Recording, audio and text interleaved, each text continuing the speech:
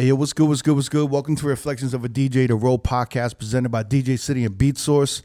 I'm one of your hosts, DJ Crooked, and we have Jamie the Great with me. Yeah. I never thought we'd be recording an episode like this. Recently, this month, our co-host, DJ Neva, passed away on Sunday, November 5th at Spring Valley Hospital. Mm-hmm. And we recently had his funeral last week on Monday in New York, in Harlem.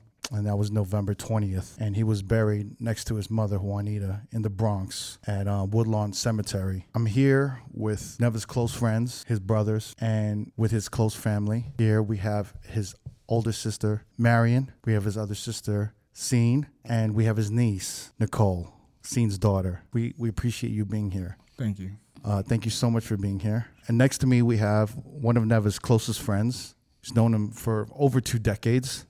More than that, if anything. He's been a constant co-host and guest here on the Road podcast, Eddie McDonald from Mac Agency.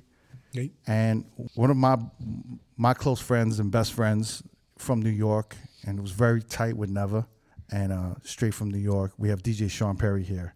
So we're gathered here to, celebrate the life and career of our friend, brother, uncle, loved one, DJ Neva, Evan Boyd. So I want to actually talk to y'all because we've been gone for a couple weeks. There's been announcements on all the social medias, that Neva has passed away. Mm-hmm. There's been, Instagram posts about his funeral arrangements and a Las Vegas memorial that's coming up this week. Mm-hmm. But we want to talk about what kind of happened. We want to update y'all on what happened and in the past, I don't know, probably month and a half, 2 months that's been going on. This has been going on since October, if anything. And the reason why it seems sudden is that, back in October, there was a week that we were headed to LA. Yes. And I believe it was mid-October. It was like the week of October 15th to like the 19th, we were going to be in LA. It was like a Monday to Thursday. The week before that, somehow, I don't know what was going on in Vegas that week. Brian Michael Cox was in town. Yeah. Skills from Virginia was in town. DJ Mars, Usher's DJ, yes, was in town. So all of a sudden, we got these last minute bookings to have these guests on. Yeah. And this is like prior to us going to LA, where we had like maybe 8 interviews lined up. And we jam-packed 8 interviews into like 3 to 4 days. Mm-hmm. So that's intense for us. It's a lot of research. And Neva was the research guy. Yep. So, that whenever we have a guest on, I always depend on Neva to do the research. Yeah. So this week that we had coming up with these 3 guests, they're like, hey, we're in town. They want to come on a podcast. Yeah. We can't say no to DJ Mars. We can't say no to Skills. Yeah, that's not. We can't say no to Brian Michael Cox. Yeah. So, we're going to try to make it all happen. Mm-hmm. So it was around this week that Neva wasn't feeling right. He was a little out of the weather. Mm-hmm. And from what he thought, it was the flu. I thought it was COVID. I think everything's COVID, but that's just me. You know what I'm saying? But so he made it to the one interview, which was Mars, which was on a Wednesday, October 11th. And that episode aired, which is our last episode that we uploaded and posted. Mm-hmm. And that's the last episode that Neva recorded. Yeah. And then he's never done this in my life that I've known him. He called us and he said, I can't make it to the next interview. Which is October 12th. Which is October 12th, and that was with Skills. Yes. And I'm in, you know me, right? Yeah. I'm in work mode. When I'm in work mode, I'm in survival mode. I'm like, the show got to go on. So, I'm trying to keep things running. So I'm like, you're never sick, so I believe you're fucking sick, right? Yeah. So get some rest, and me and Jamie are gonna hold it down. Mm-hmm. I pulled Jamie aside. I'm telling him like, yo, we gotta make this happen. We got Skills. We got Brian Michael Cox. We can't fuck this up. So we had October 11th. We had Mars. October 12th. We had Skills, and then October 13th we had Brian Michael Cox. Right. And then October 15th we were all leaving to LA. Yeah, but during that time when we were recording that, Nev had flu symptoms, right? Yes. But he was still sending us notes and research. You're still talking to us too, and we were still talking with him. But we were so crazy because me and Jamie are DJing and we're doing interviews at the same time, and we're trying to keep this ship going while Neva's sick. Mm-hmm. As the weekend progresses, he gets worse, goes to the hospital. We're not sure what's going on. No. By that time, I tell him, you're not going to L.A. Stay here. There's no way you're going to L.A. And, I'm still stuck in work mode. Mm-hmm. And the thing with Neva is that he's just never sick. He's just, to me, he's like invincible. Like, I've never had him call out or like, Eddie, I don't know. You've known him for a long time. He's never called out sick.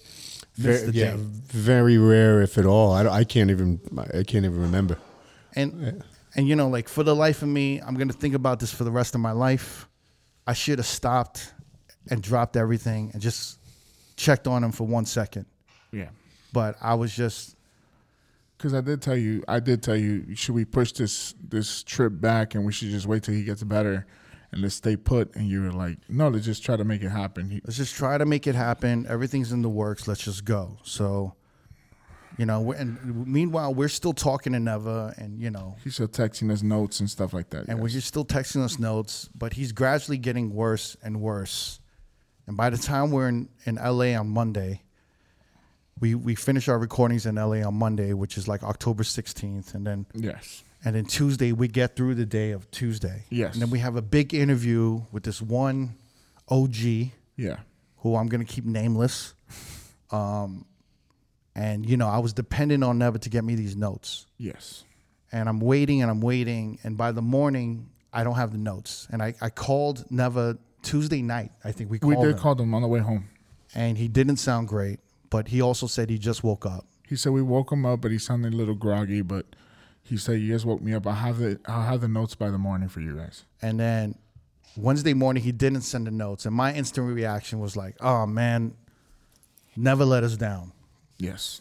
He didn't get the notes done. Mm-hmm. And I was about to call him. And I was stressing out. We had these 2 big interviews coming up. And that's when Marion, his oldest sister, called me.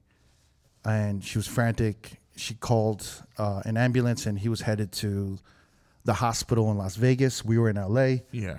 And she did everything right at that moment. She called the ambulance. And looked like he had a stroke, right, Marion? Yeah. A few days before leading up to all of that, he had pains. He said he had pains in his back and he couldn't walk. Right. Mm-hmm. And we had gone to Spring Valley Hospital, I believe it was a Sunday, and everyone thought it was sciatica. Mm-hmm. And he was given painkillers. But he wasn't getting any better. And I kept saying, we're going to go again. We're going to go again. And he was like, no, let's give the medicine some time to work. Right. And then I was working from home because I didn't want to leave him alone in the house. Mm-hmm. And this was Wednesday morning, about 6 o'clock. I'd gotten up and gone to see him in the room. And he was talking. We were talking. And then he said something that just didn't make any sense. And then I said, what? And he said it again. And I'm like, what are you talking about? That doesn't make any sense. Right. So I said, I'm going to call 911. And he was like, no, don't. I'm okay. But he just really wasn't. And I called, 911 and to come and get him because I felt at that time that it was a stroke. Right. I was on the phone with the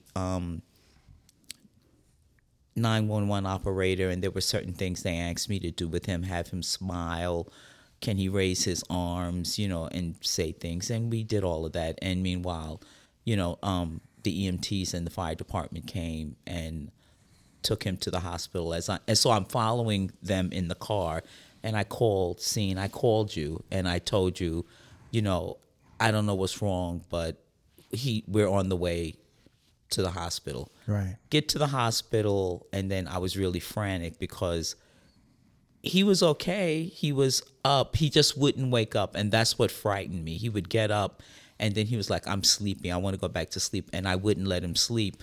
But by the time I got to the emergency room, there were there were 10 people in the room, trying to put the tubes in him and everything else. And I'm like, how did we get to this point, so then I was really upset. And that's when I think I had called you, because he did give me your number and Eddie's number to call, if anything was wrong. And I knew I was there alone, and I was, Rich, you saw me when you got there, you know.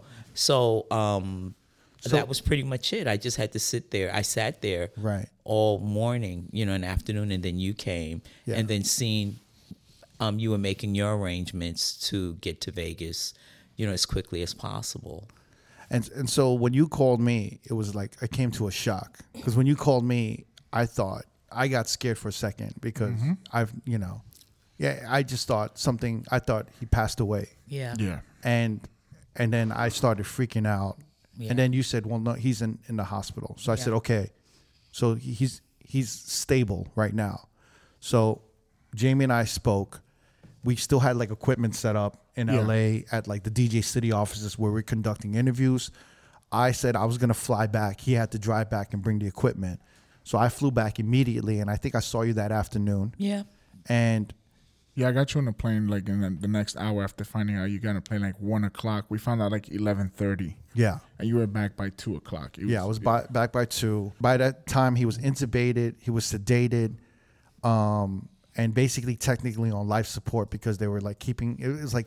Well, it was a medically induced coma, because they didn't want, they didn't know what was wrong. They didn't know what was going on, and they didn't want, anything else to happen. Right. So that's why they put him to sleep. Yeah. And then so, throughout the next 2 to 3 weeks, he was basically, me, Jamie, Eddie, Marion, Nicole, seen you guys there that night. Yes. And you got in, and I mean, throughout the next, 3 weeks, he was in the hospital, and we were there every day. Every day, yeah. And I think that's the thing that people don't understand, and I think that was the hardest thing, is that we kept episodes going. Yeah, for 3 weeks. We didn't know, and I think that was the hardest thing about being in the hospital every day. And just hearing news of hope, and then hearing news that just made us feel defeated. It was just every hour, every 2-3 hours, every day. Yeah, one day the neurologist is saying, he's going to be brain dead. And then all of a sudden the main doctor's saying, no, there's hope. He's fine. His kidneys are doing better. Mm-hmm. There's all these things. There's all these different, the infection doctor coming in saying this is not looking good. And then another doctor coming in. So it was this big roller coaster of emotions.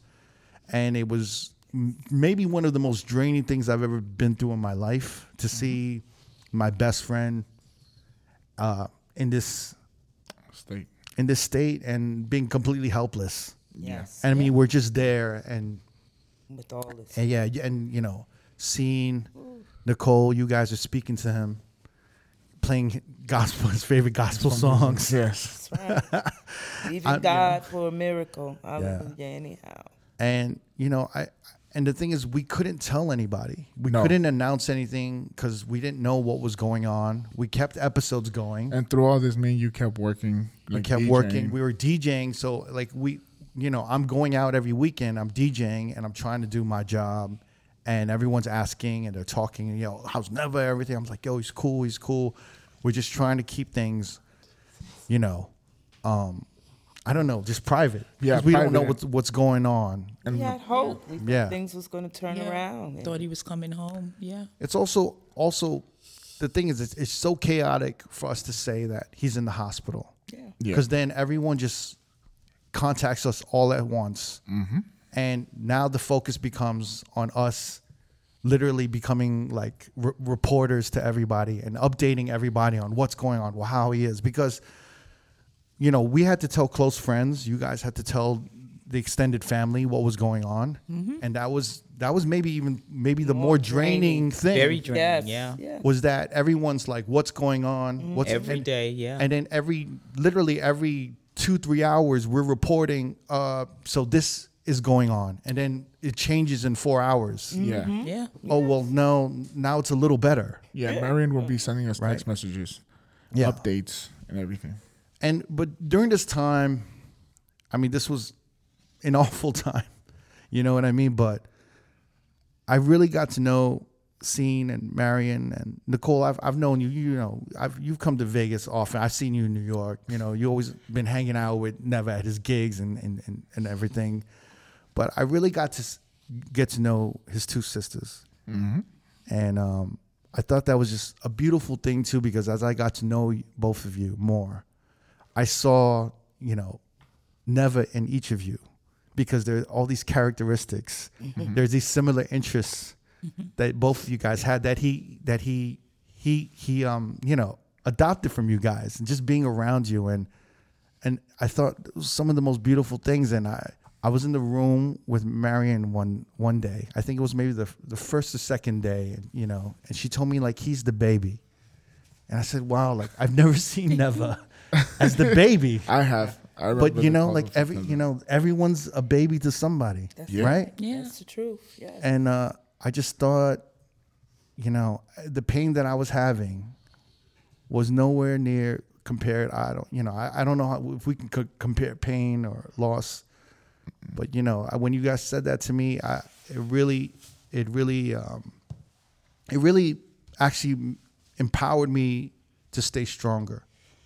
So that I had to hold it down for Neva. And his sisters are here, so I felt like I had to look out for y'all at the same time. And you know, honestly, through this whole thing, I feel like y'all are my sisters. Like I feel completely close to you. I'm at service to y'all. You know what I'm saying? So I'm just letting y'all know, like, this was an awful thing. This was a tragic loss for all of us. Yeah. But in all of this, I think one of the most beautiful things is I got to know his family more. And I feel connected to y'all more than ever. You know, I think I speak for all of us, right, Eddie and, 100%. and Jamie. Absolutely. But you know, when I was with y'all, you know, Marion, I think we were talking for like 2-3 hours, and you were here, and you were telling me both of you guys used to go into park jams in the Bronx, right? And you were telling me the parents, you know, y'all parents used to force y'all to bring him out to the park jams. Yeah, wherever I went, he had to go. You know. Yeah. So how old was he exactly? Like around this time? Oh my gosh, he was a little guy. He was maybe 6 or 7. 6 or 7. That young? 8. Yeah. Going to the park jams? Yeah. I'm like what, 9 years older than him. Yeah, and I'm So 11 I was a years. teenager. So yeah, he might have been like 6 years old. I was 15. Yeah, when he was born, I was 11. So maybe I was 15 or 6. He may have been 6 or 7 years old, because wherever we went, he had to go. And I wasn't missing the music, because that was the beginning of, you know, hip hop. Right. You know, Grandmaster Flash lived down the street. They were always in the park playing. That's crazy. And, you know, in St. Mary's Park, we would just tell them, if you hear gunshots, hit the ground. No, not run, hit the ground. You know. You were telling 6-year-old Neva, if you hear gunshots, hit the ground. Just hit the ground and lay down. Lord That's Jesus. it. And that's would y'all practice at home? Like, No, we didn't. We didn't have to practice at home. And, you know, luckily he never heard a gunshot while we were there. But, you know, there were big crowds and everything else, and he was little, so it was just, you know, holding his hand and keeping him close. So I'm curious, how would y'all hear about the park jams in the Bronx at this time? It's just a word of mouth. It was. Just a word of mouth. But like it wasn't like every Friday or every Saturday. Every Friday and Saturday there was a jam going on in the park somewhere, either in Patterson Projects, 18 Park, St. Mary's Park, our projects, more houses. Yeah. And what time was this around? Like, what's the time of this? It was starting in the afternoon. Yeah. 3-4 o'clock. And so you guys are getting ready. Y'all looking pretty and getting your outfits together. We didn't live like that back in the day. It wasn't all of that. It wasn't all about that. We wasn't, you know, like, you know, the people are now. We just was just ourselves, you know. We just, it wasn't about being pretty or cute or fly or nothing like that. You just go as you was and hang out, you know. And then y'all just, what was like seeing, Marion, I know you love the music. And that's one of the connections that I know you Yeah. and Neva had. Yes. Yeah. Seeing what was your attraction to go to the park jams? I like the music. The music too. Oh, sure. I was Everything. into the music. Yeah, I yeah. danced, and I even had my own nickname. Starsky called me Silver Streak, and Yeah. I wore a lot of silver bangles. She did, and- yeah. Yeah, you know. So Love Bug, yeah. Love Bug Starsky. Starsky. Love Yeah. Bug Starsky. Damn. Yeah. So y'all and Love Bug Starsky were tight. Y'all- Yeah. Yeah. Red Alert too. Red Alert. Red Alert? Alert. When he yes. was Fred. Yeah. Fred. When he was Fred. When he was Fred. Yeah. Before he was Red Alert. Yeah. Y'all must have been the cuties on the block then. Yeah. You know what? No, we really weren't. Y'all got I know jokes. you guys were the cuties on the block because the DJs gave y'all nicknames. Yeah, y'all were cool. No. Y'all call him first. You know what? Y'all call him first names. Well, I guess we were cute, Yeah. but we didn't have to work hard at it. Like That's people it, have to baby. work hard at That's being it. cute Yeah. now. You know, it's just That's just what Effortless. Yeah, Yeah. yeah. Because I think Red Alert was friends with Sydney, who was, seeing Nadine at the time. So it was, by the way, I don't even know where Starsky came from or how we met him, but we all just hung out. DJ, AJ. We used to have like a crew. Yeah. Back in the day, everybody knew everybody in the projects. Right, you right. know. And certain people just hung out with certain people. So my mom's was like, what was she, like a community? I don't know. We used to call her the mayor of Morehouses. She Right. was a tenant Yeah. patrol supervisor. Yeah. So she had these community rooms. So it was like a crew of us that actually hung out in these rooms, Yeah. And like I said, it wasn't about being cute. We were just a crew that just hung out Yeah. together. Yeah, but your mother was like a staple in the neighborhood. Yeah, Yeah. we called her the Mayor of Morehouse. Yeah. You know, Mayor Mo- yeah. I remember Neva telling me like when she passed, Yeah, yeah. and everyone on the block, I think, I forgot when. When me and Mom Yeah. came out the building, When and she she passed. passed away, and we came out the building. building, Yeah. everybody was outside. It was like it was May. It was May. It was May. It wasn't hot, Before but it was, Memorial Day, yeah. it was May, and everybody was just like, "Oh, Miss Boyd, God bless you," because it was COVID time. So during her funeral, it wasn't a lot of people there. Right. We only had you were only allowed a certain amount of people. But I felt that was her funeral. I felt her presence walking next to me, saying, which she was. Look at me, because everybody was like standing up and like, "Oh, Miss Boyd, thank you, we love you." Right. Because she, at that time, I guess after the park, with the summer and the springtime, you can't hang out in the park. She would allow these guys to have parties in the center. So Wow. Evans had to get dragged, into the center because my father was a merchant seaman, so he wasn't there to babysit. So she would have to, bring him along, and we was at the party, so he'd be sleeping, but still So the music. it's been a thing since he was a kid. The music was constantly in his ears, That's why he always sleeps best in the club. Yeah, he said. He was so used to that shit.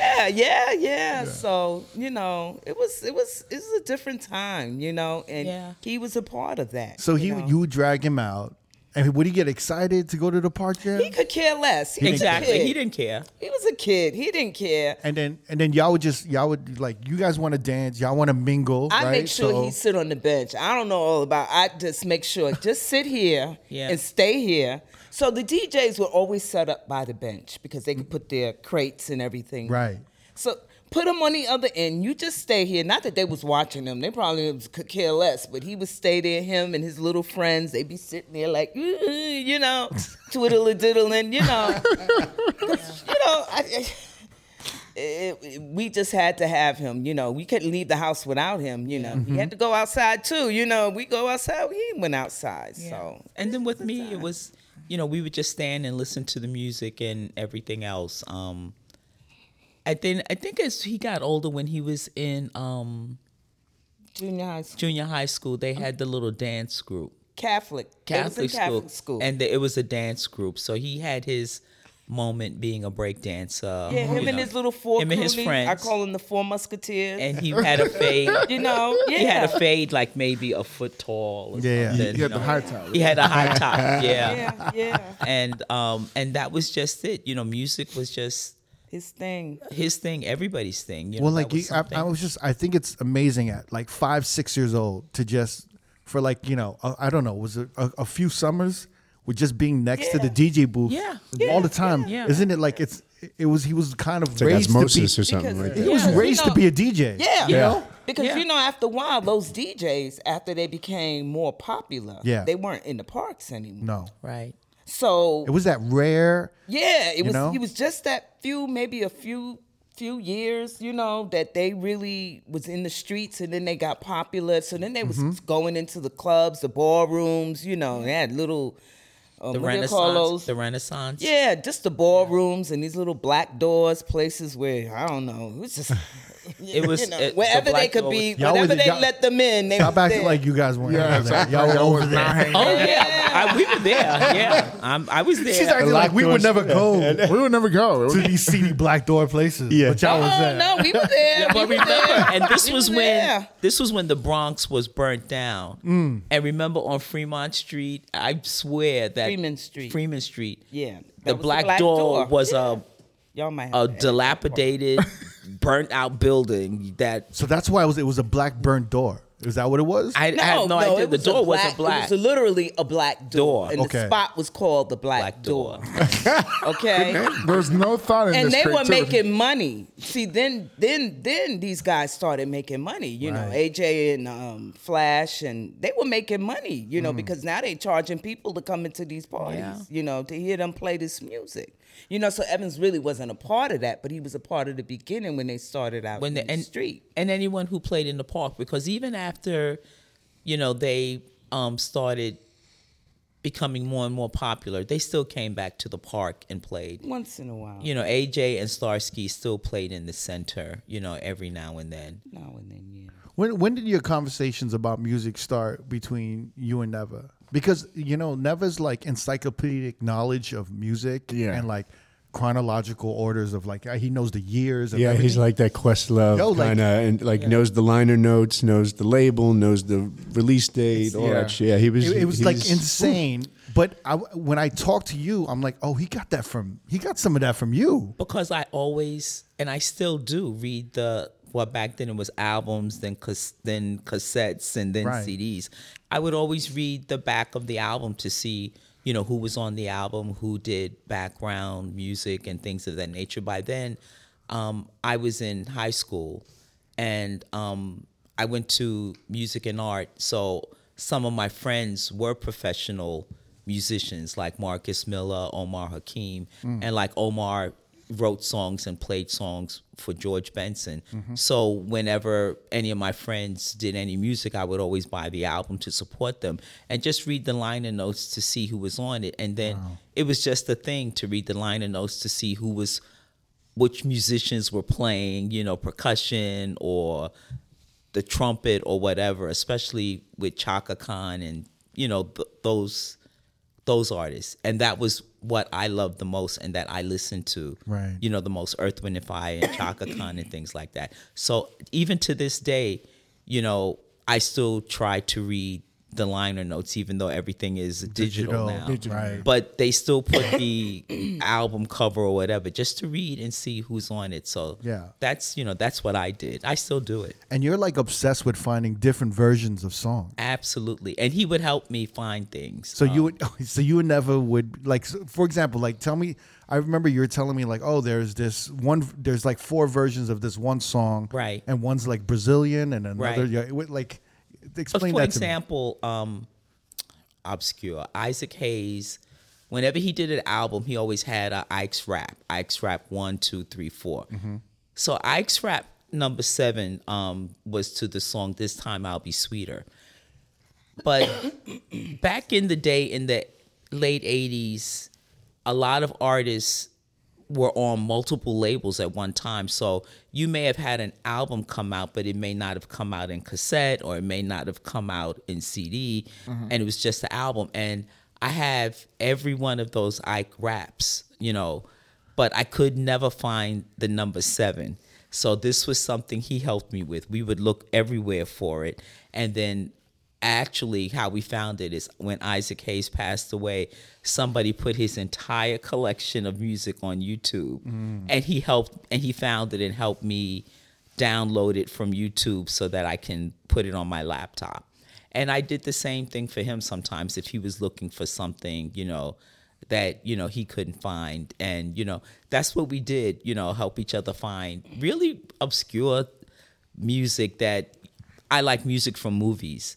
And sometimes you'll hear a song in a movie and you'll be like, where did that come from? You know, so we would try to find out where it came from, and we did most of the time. When did that start? At what age did you start having that connection with music? Neva? With him and you guys nerding out and, you know, all For that? me, it was probably in high school because, you know. And so he was like still like what, 8 or 9? Yeah, he was 8 or 9. And then I had the organ, and I had an organ and an electric organ, and it came with 3 songs.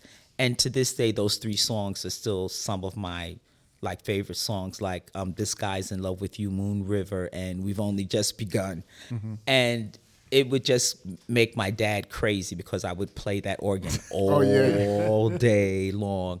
And we would laugh, and there were certain things that would tick off my father. So, you know, he was like, don't you know any other songs? And I'm like, somebody's got to buy me some more music. So then that's what led me into music and reading music and writing music. And then when he started, everyone had their own music that we played over and over again. For me, it was Earth, Wind, and Fire all day, all night. He loved Earth, Wind, and Fire. Yeah. He took you to see them, I think. Yeah, we went to see them. Yeah.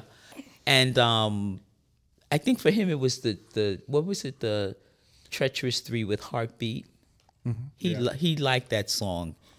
And it just drove my father crazy. But that was just something we did, you know, as far as music was concerned, because I'm really obsessed with instrumentals and things of that nature. So between, you know, his 2 sisters, Scene and Marion, I feel like you guys got 2 different sides of Neva, or you got the same side? Because, you know, like with Scene, I remember you telling me a conversation of him telling you, like, I want to DJ, right? Or something. Sure. Yeah. And then you were kind of telling him, well, if you want to DJ, you gave him like a game plan. Yeah, what was it? Get a job, a real job. He was already working in Banana Republic in the Gap. But the thing was, they would always go hang out when they got off. Mm-hmm. And so how did he come to you also? Like, where did it come out of nowhere to you? Or did it sound I like... I didn't want to get into that, but I will. Evans and his guys from Gap or Banana Republic would go and hang out in the village. Yeah. All the time, every weekend. But this one weekend, a few things would happen every time he was in the village. This was like the early 90s, so a lot of things was going on downtown. Right. And Evans seemed to always be involved. Not that he was a part of it, just things would happen. Like one time somebody tried to take his coat and they cut him. Yeah, we've heard that story. Y'all heard? Yeah. And then, you know, it was another time, I don't know what happened, but this last time, it wasn't a good time for him. It wasn't a good thing for him. But he didn't do anything wrong. Him and one of his young friends from Catholic school and another one, 3 of them, was at a billboard club or whatever. Somebody got, I don't know, assaulted, or there was something that happened. Something got happened shot. They got shot. Somebody got shot. Yeah. So anyway, something went down in Chinatown. Yeah.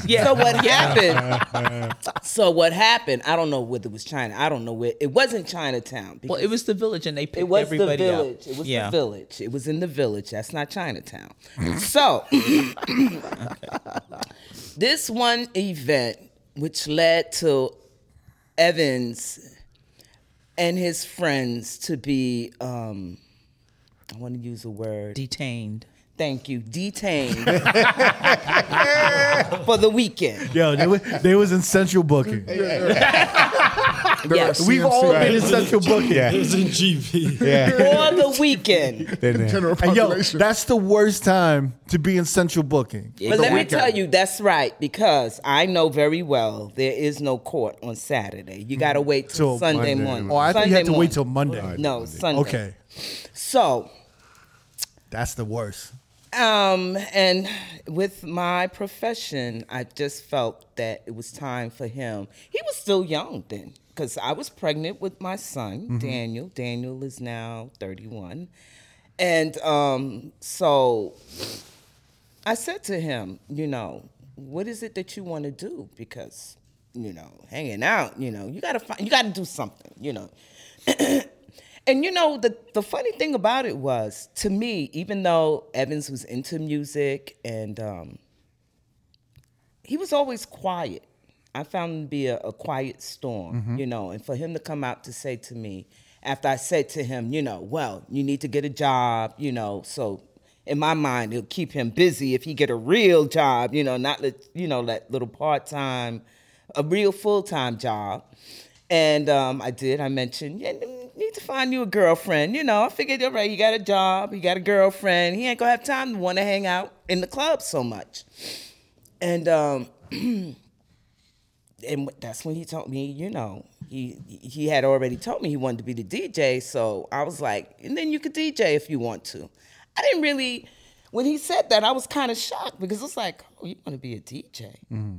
He never, to me, I never saw in him wanting to be a DJ because he was quiet. I knew he loved the music. Right. I knew he loved to, party and hang out, but the DJ? I was like, wow. Like I said, in my head, it was like, oh, yeah, everybody want to be a DJ or a basketball player now. I didn't say that to him, though. Right. I didn't say it to him, but in my mind, I was like, a DJ? Wow, that blew my mind. And then, I said, well, if you're going to do that, at least you have the backup plan. I just, in my mind, I was like, wow. I'm still, to this day, to see everything, that people were saying about him. And even years ago when I came out here and I saw him play, y'all did that thing, I was like, wow, this guy is really, I knew then, I knew it, I was like, wow, but yeah, I gave him the plan. Yeah. And I'm happy that he followed through. He did follow through with the plan. Yeah, he got the job in housing. He got Renee the girlfriend. And he got he asked my grandpa for those turntables and them big, at that time, they had those big, gigantic speakers. The funny thing about it, and I'm going to tell you all this story. The guy that he got detained with, they went to parochial school together. Well, his father, when Evans first got his equipment, would take him to parties. He said Evans' first gig, and I don't know if Evans told y'all this, his first gig, Evans, negotiated with the guy, and it was on Prospect Avenue, someplace where the black door was, one of them holes in the wall. And he negotiated. And the guy was like, oh, I'm going to pay you. You get the crowd. We have a bar. You're going to get money. Right. So he said they set up. They played. Evans played really good. Everybody danced all night long. It was crowded. He said at the end of the night, when it was over with, he said, that guy gave Evans $50? $50. So he said, and you know what Evans did? He had 5 tens. He peeled off 3 of them, and he wanted me to take 30. And I said, he said, this is what he said to me. I said, is he crazy? He said he really wanted to jack this guy up, kind of like, he said, but, they were young. They were in their 20s, and this was a man, that did this to them. And I thought about, how Evans was always humble, how he was willing to give more than half of that little bit of money he made. And that was his first gig, and he was satisfied. He was happy, It's like, so. Yeah. But he also made cassettes. Right. And I remember at night he would, cassettes from the radio. Right. I've done that myself. It's really hard because when your song comes on, you have to be ready. And he would make cassettes for everyone because remember, everyone from the summer youth program, a lot of my friends, since my mom ran the summer youth program, a lot of our friends, we got them summer jobs. And he would make everybody cassettes just to have music, to listen to. Yeah, for free. For free.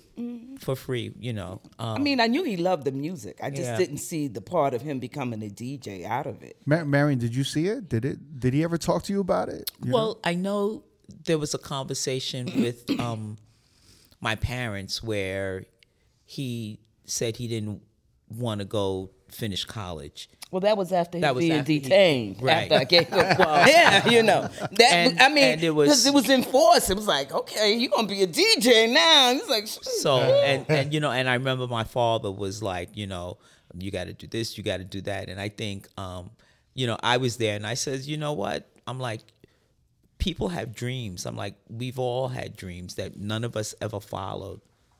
You know, I'm like, you've had dreams and you didn't follow your dreams, and here we all are. I'm like, let him follow his dream. I'm like, at the end of the day, what's the worst that can happen? Mm-hmm.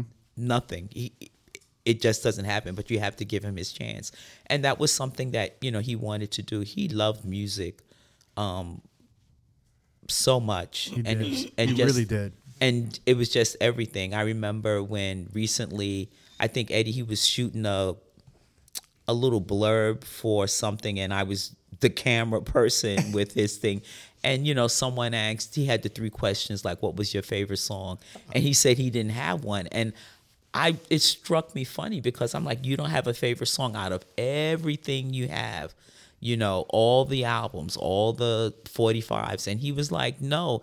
And I had to sit down and think myself, what was my favorite song? And I'm like, I don't have one either because you love so many songs. Yeah, yes, it's a very difficult question. It's a very difficult question that you don't have, you know, a favorite song. And it's like every different song, every song has is a different soundtrack to a moment. To a moment in your life. And to an emotion and a moment. And, you know, it's like, you know, depending on what you're feeling, right? Yeah, that's your favorite song. So for him, it was like, you know, hip hop. I know for me, it was like, you know, Earth, Wind and Fire and everything else. And like Chuck Mangione, the first time, you know, I heard Feel So Good, I was like, wow, what is this? Who is that?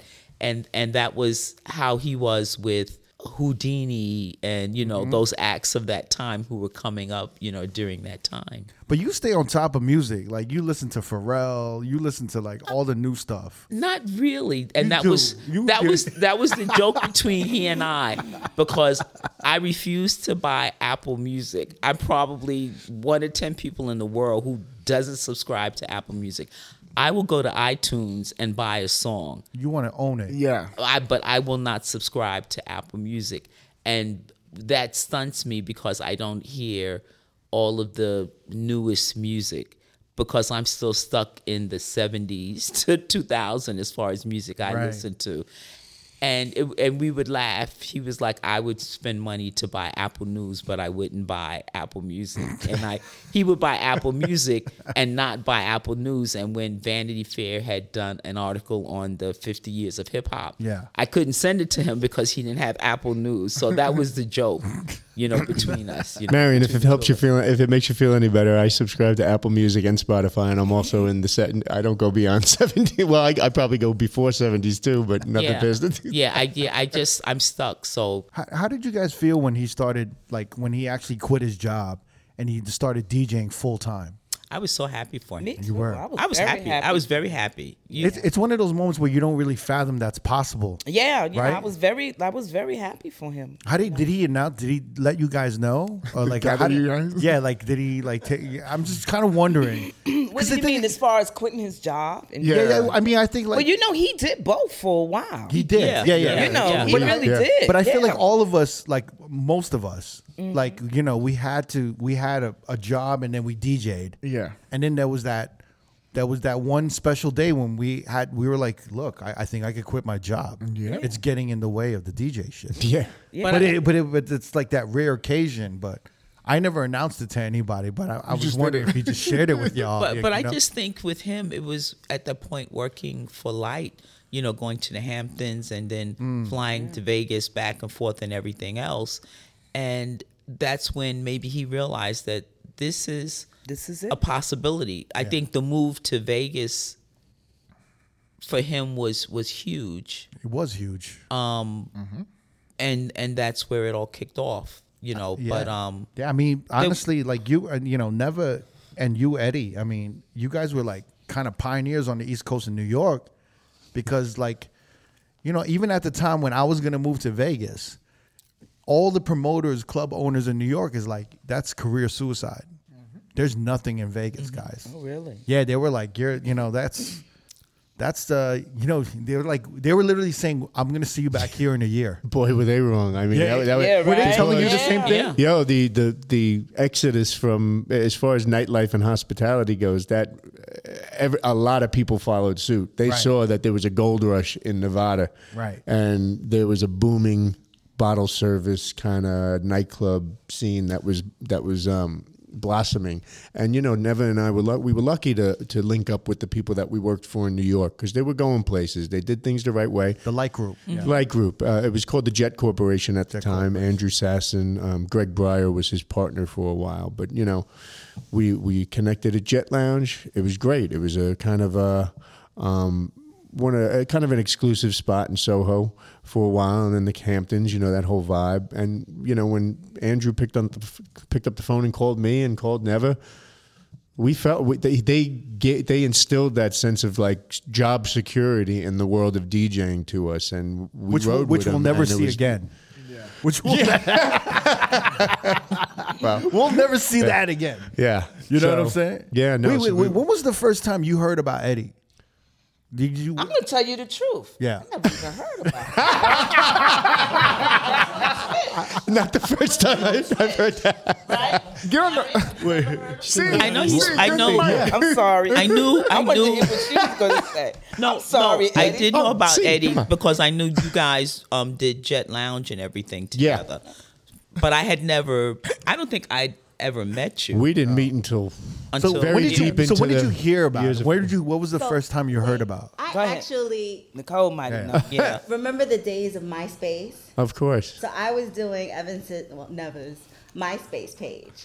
And there was an article with both Neva and Eddie. Oh, I know which one. And Yeah. I put it up on MySpace. So I knew When about I'm smoking you the for cigarette with a the long smoke and time. the black and white one, yeah. Yes. That was funny. Yeah, 944 magazine. It was And that, back to back. that picture almost never happened.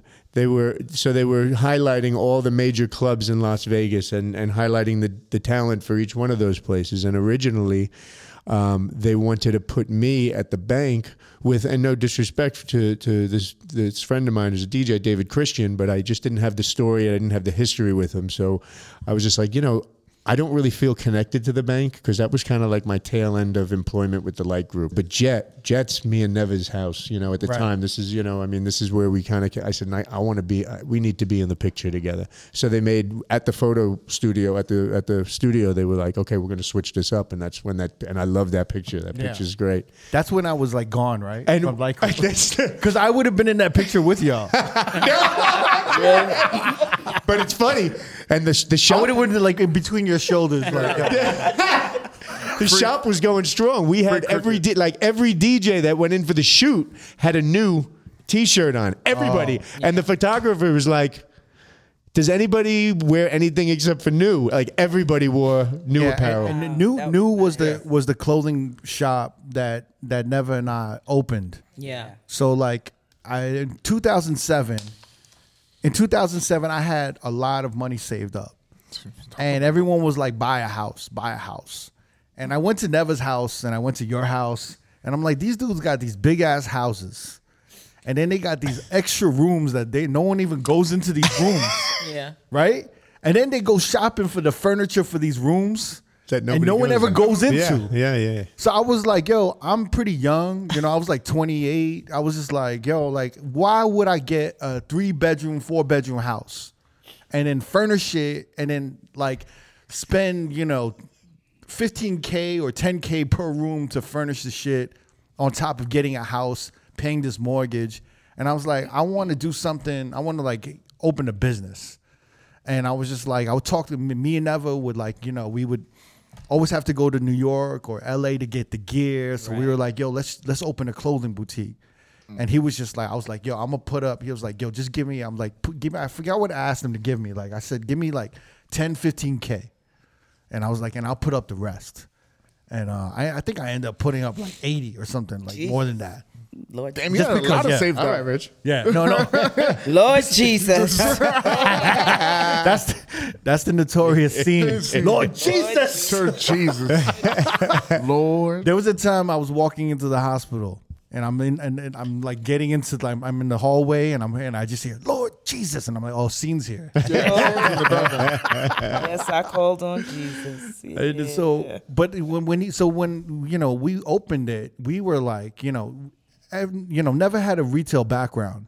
I had a semi-retail import manufacturing background. So, but we were like really DJs. But really, when we opened the store, we had to crack down and like grow up and really take the shit seriously because we started losing money fast. But you guys were one of the first streetwear stores in Vegas. But businesses usually do lose at first before they. Yeah, and we opened at the wrong time. We opened at the end of 2007, right before the crash. Right before the recession. And then the recession hit 2008, and then honestly, the fact that we made it through the recession, because that's when all these other smaller streetwear stores closed. Yeah. And we ended up being the only one, like when the dust settled after the recession, we were the only survivors. We were the only survivors. It was like Forrest Gump with like Bubba Gump shrimp. Yeah. You were Lieutenant Dan? You know when that storm came and they were they were the only shrimp boat, and then Forrest was like, yo,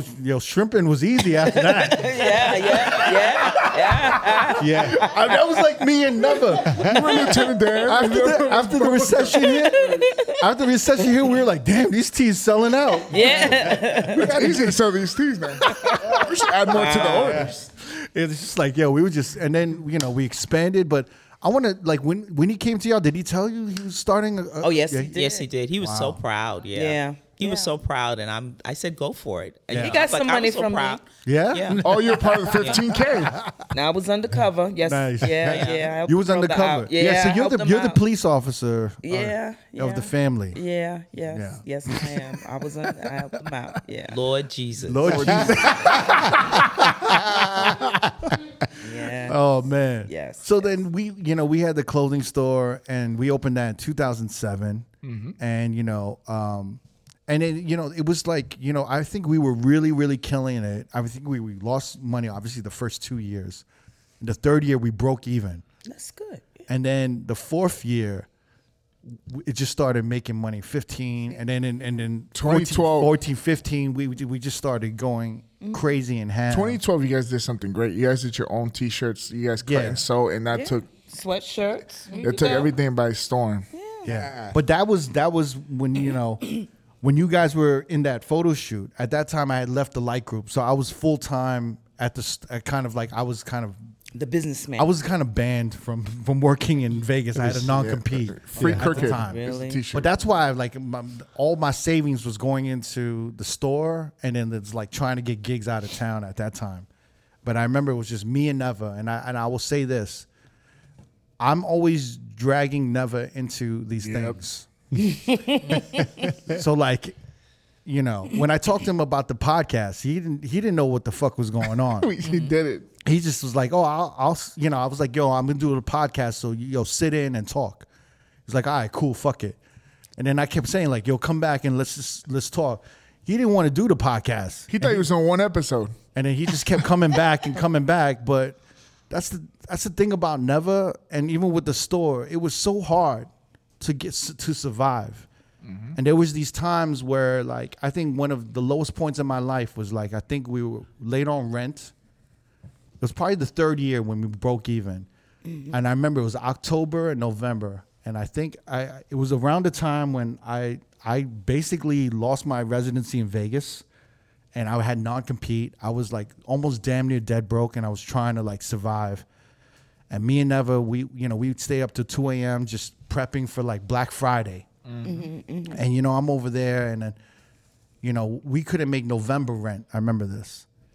And I called my mother, and it's the first time like I felt like I was the biggest loser in my life. Because I asked her, I said, can I borrow like $4,000? And I've never asked my mother for money, and my mother really don't have money like that. And she sent it to me, and I felt like it was the most shameful time of my life. And then I remember we were just hoping for Black Friday, because I didn't have December rent for the store. Mm-hmm, mm-hmm. But Neva was always there. And the thing is, I feel like he was always a good luck charm. And he was always there, and he was always loyal. It's like in the battlefield of life, he was just there. There's so many motherfuckers that I would do shit with, and they would run away. Or they would just fall back. If it wasn't popping, too much work, they would fall back. But Neva was always there, and he's just stuck through it there. And, me and him would get into it too all the time. And, and we would have our times where we fucking yell at each other, and I'm tired of you, crook. And I'm like, Neva, we have this shit, but, that's family, yeah.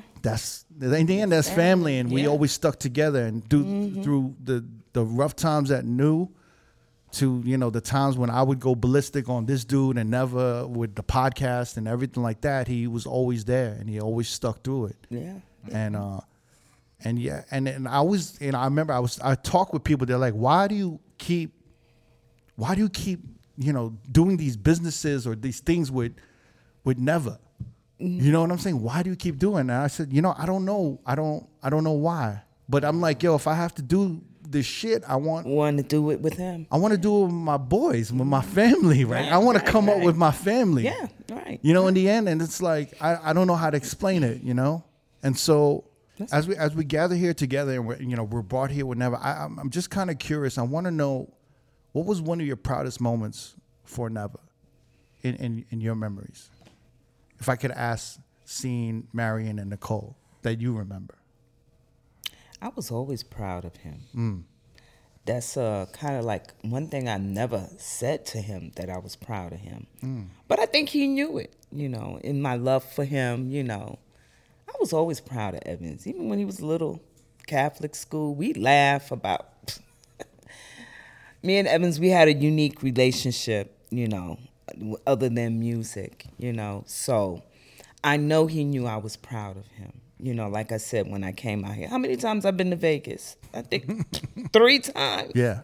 You know, but that last time that I was out here, I told him, I was like, I'm proud of you, because I went to the store. Y'all had the store. Yeah. Yeah. He had the house. Yeah. Well, yeah, but I think I had been to the house before. He had the house before then. But that was such a proud moment for us as DJs. You know, Yeah. Sean, I remember we talk about that all the time, right? Him being like one of the first dudes. He was one of the first dudes that I know to buy a house. For DJ money. You You know what? And you told me that when I came out here Yeah. that time, because that's when I first met you. Yeah. Do you remember? I remember because that was a defining moment for me, and I've told Neva this myself. I said, when you bought that house from DJ Money, I was like, this is possible. Yep. And like, yo, like there is no limit. And it actually planted the seed for like, yo, like let's open a shop. Like there is no limit. Right. If you could go and buy a house, and I'm over here and I don't want to buy a house. Yeah, I'm like, yo, right, let's open a store. And honestly, after we opened that store, how many DJs opened the store afterwards? There was like, you opened the door for that too, right? it's like all these DJs just started opening like retail stores. Do some and shit. entrepreneurial stuff. Yeah, like and side they hustle. started Yeah. branching out and whatnot. So I and Marion, what was your proudest moment? I think I was always proud of him. Yeah. I think we've always supported each other in all of whatever moments in life that we all went through. I think with him, I think when he had the billboard up, that was something he was really, really he proud really was of. proud of that. He was proud of that. And I remember I was out here and we took a cab just to wherever it was, and just to look at it. So, I'm proud of everyone in our family, for all of our accomplishments, whatever they are, but he was really proud of that moment. And I was just proud that, again, like when we spoke before, how wonderful was it to have a dream and follow it through, because not many people get to do that. People go to work every day and they're just working to make ends meet. Money is the means to an end. But, he was able to every day do absolutely what he loved, even, during the pandemic. And, he was telling me about Twitch and everything else. And I'm like, well, go ahead. You have nothing to lose to do it. And then he turned around and he was like, can you be my moderator or whatever? And I'm like, yeah, I can do, I can do that, So, you guys love those Twitch streams that he did, right? I absolutely I think so, because it was the pandemic. What else could you do but watch Twitch? But you got to really see what he did, right? Exactly. You got to really see his taste in music, his energy, his rapport. But we already knew he had that. It wasn't. But I think, except when he would be, oh shit. That got to, that was a little too much, the cussing. Yeah. But I think, But for me, I think for him was one day he was playing and my mom, I had put it on the TV in the living room. Yeah. And then, I came online, with my, what was it, my name or whatever. Yeah. And he knew it was me. And I'm like, there's someone here, watching you. And he started tearing up, crying because he's like, okay, I got to stop because my mom is watching. Yeah, he didn't curse then, right? He didn't curse then. But my mother supported him. I guess because he was the baby. We were always proud of him. But when he was DJing in the places, wherever, my mother would go. Really? Yeah, Mom would go. Yes. We went to when Light had the big thing and he had his own room in, where was that? I don't know, Manhattan No. somewhere. Here. On Light, New York on 54. No, what was no, it? here Bellagio. in Vegas. Oh, in Vegas. Yeah, Light at Bellagio was the first spot. Yeah. So we were there. Or maybe it was Jet at Mirage. There were different rooms. It was Mirage. Yeah. It was Mirage. Yeah. And it was... He was in the hip hop room. He was in the hip hop room. Yeah. And we all went, Mommy, me, and Top. And of course, I'm like, okay, I was worried about my mom being there with everything else, but I was falling asleep and she was still going, And she would, even when he was in New York, she would go. Few of the places. She would go. That wasn't her first time. Yeah. No, it wasn't, but it was just a whole thing to see her, she all at the supported party. him. Like in the club, and the rest of the younger ones are falling asleep, and she's still up. Yeah, I mean, she went to see Prince twice. I mean, come on now, she liked Prince, so she supported him. Yeah, she did. And I thought that was really important to him. I think that might have encouraged him more because we all supported him in what he did. There was no doubt. Like I said, when he said it, I was surprised, but I didn't say, "Oops, don't." I just said, if that's what you want to do, okay, you want to be a DJ? Go ahead, try it. And he tried it, and he liked it, and he stayed with it. Took all our records with him too. Yeah, yeah. Stole my yes, albums. he did. He And sure he took did. some of my records. He was like, "Oh, you listening to gospel music now? You don't need these." He took them. He took our albums, Yeah. the 45s, everything. 45s and everything. Yes, he Nice. did. Yeah. Now, Neva shared a story on the podcast that one of his first gigs in New York, I don't remember the name of the place, but you guys, it was the first time you guys had all come out to see him, and he was really excited, and then you guys showed up and the room was dead. And he said that was one of the worst feelings for him, that he thought you guys were not going to think he was going to make it. No, never, ever a doubt. Never, ever, no. Yeah. He truthfully, I have to say, I wasn't there. Because when he started playing music, I was working, and I worked nights. Yeah.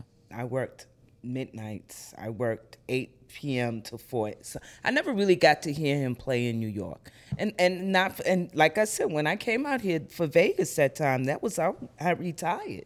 That was the first time I heard him play music. No, I have, Yeah. She has, But I never, because I always worked.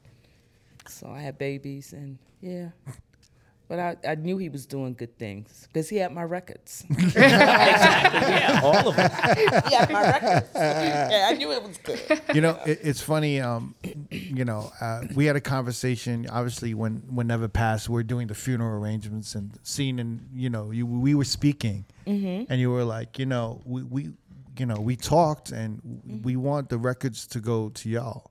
Yeah. And then I said, well, I'm not a vinyl dude. Like, I love music, but I actually hated the process of like buying records and like. He loved that. Yeah. He loved that. Oh my Even to, God! like- Every time he came to New York City, he had to go I'm going down to get some records. Yeah, okay. He made it back to New York a lot more often than I did when I moved out here. So whenever there was some things that I needed, he's like, he would ask me, he's like, I'm going to Rock and Soul. Let me know what you want. Rock and Soul. He's like, let me know what you need. I'm going to go see Ruben. I'm going to go see whoever. And I'd give him a list and he'd come back with all this great stuff. And I told you, I was like, if there's one man you have to give the records to, it's Eddie. Yeah. Sure. Eddie and Anderson Paak. Still like vinyl, right? We'll You get still take like them all vinyl? over the world. Well, That whole room full of vinyl. yeah, I know. I love that room. Spent a lot of hours in that room. Yeah. It got hot as hell in there, but yeah. Yeah. That was fun, man. That was You wouldn't fun. cut that AC on. But yeah, we took. It was mentioned on the pod one time. His he had a was it LaFace Records, I think, compilation, and AP wanted you know what's up, Donnell Jones. Yeah. And I never had the 12-inch, but he's like, oh, I got it. I swear to God. No, I also had a lot of records that I lost in a flood in Jersey and stolen from me in Jersey City too. Really? Yeah, a lot. If I had all the records I had throughout my journey in music, I'd have to get a bigger house, man. Yeah. Yeah. I remember when you first told me that, though, I was like, if anyone has first dibs on all of this, it's your son, Daniel. Yeah. And then you're like, he don't want to be. You don't want none of this. It is a labor of love, but it's a labor of love. He's not into that. No, not at all. Hey, Nicole, what was your proudest moment? My perspective was definitely different, mainly because I'm the niece. Yeah. 11 years behind him. She's like the little sister. She doesn't realize. Yeah, they she's grew the up little together. sister. Yeah. Yes. Yeah. And so I always thought he was going to make it. Whatever he did, I thought that he was going to be great at Because it. he was by he default. was the coolest motherfucker. He was always cool. there, he always had stories. Nintendo was my thing. Yep. And he played it with me all night long. I'm talking about able to get infinity lives for Mario. And I'm just like, you're the greatest. Whatever you're doing, you're going to do it. You're going to make it. You're going to be big. Like, when I'm giving him toy cars of Corvettes, like, this is going to be your future car. Like, this is it. Yeah, That never happened. I know. That's the one. I learned how to drive before him. Yes.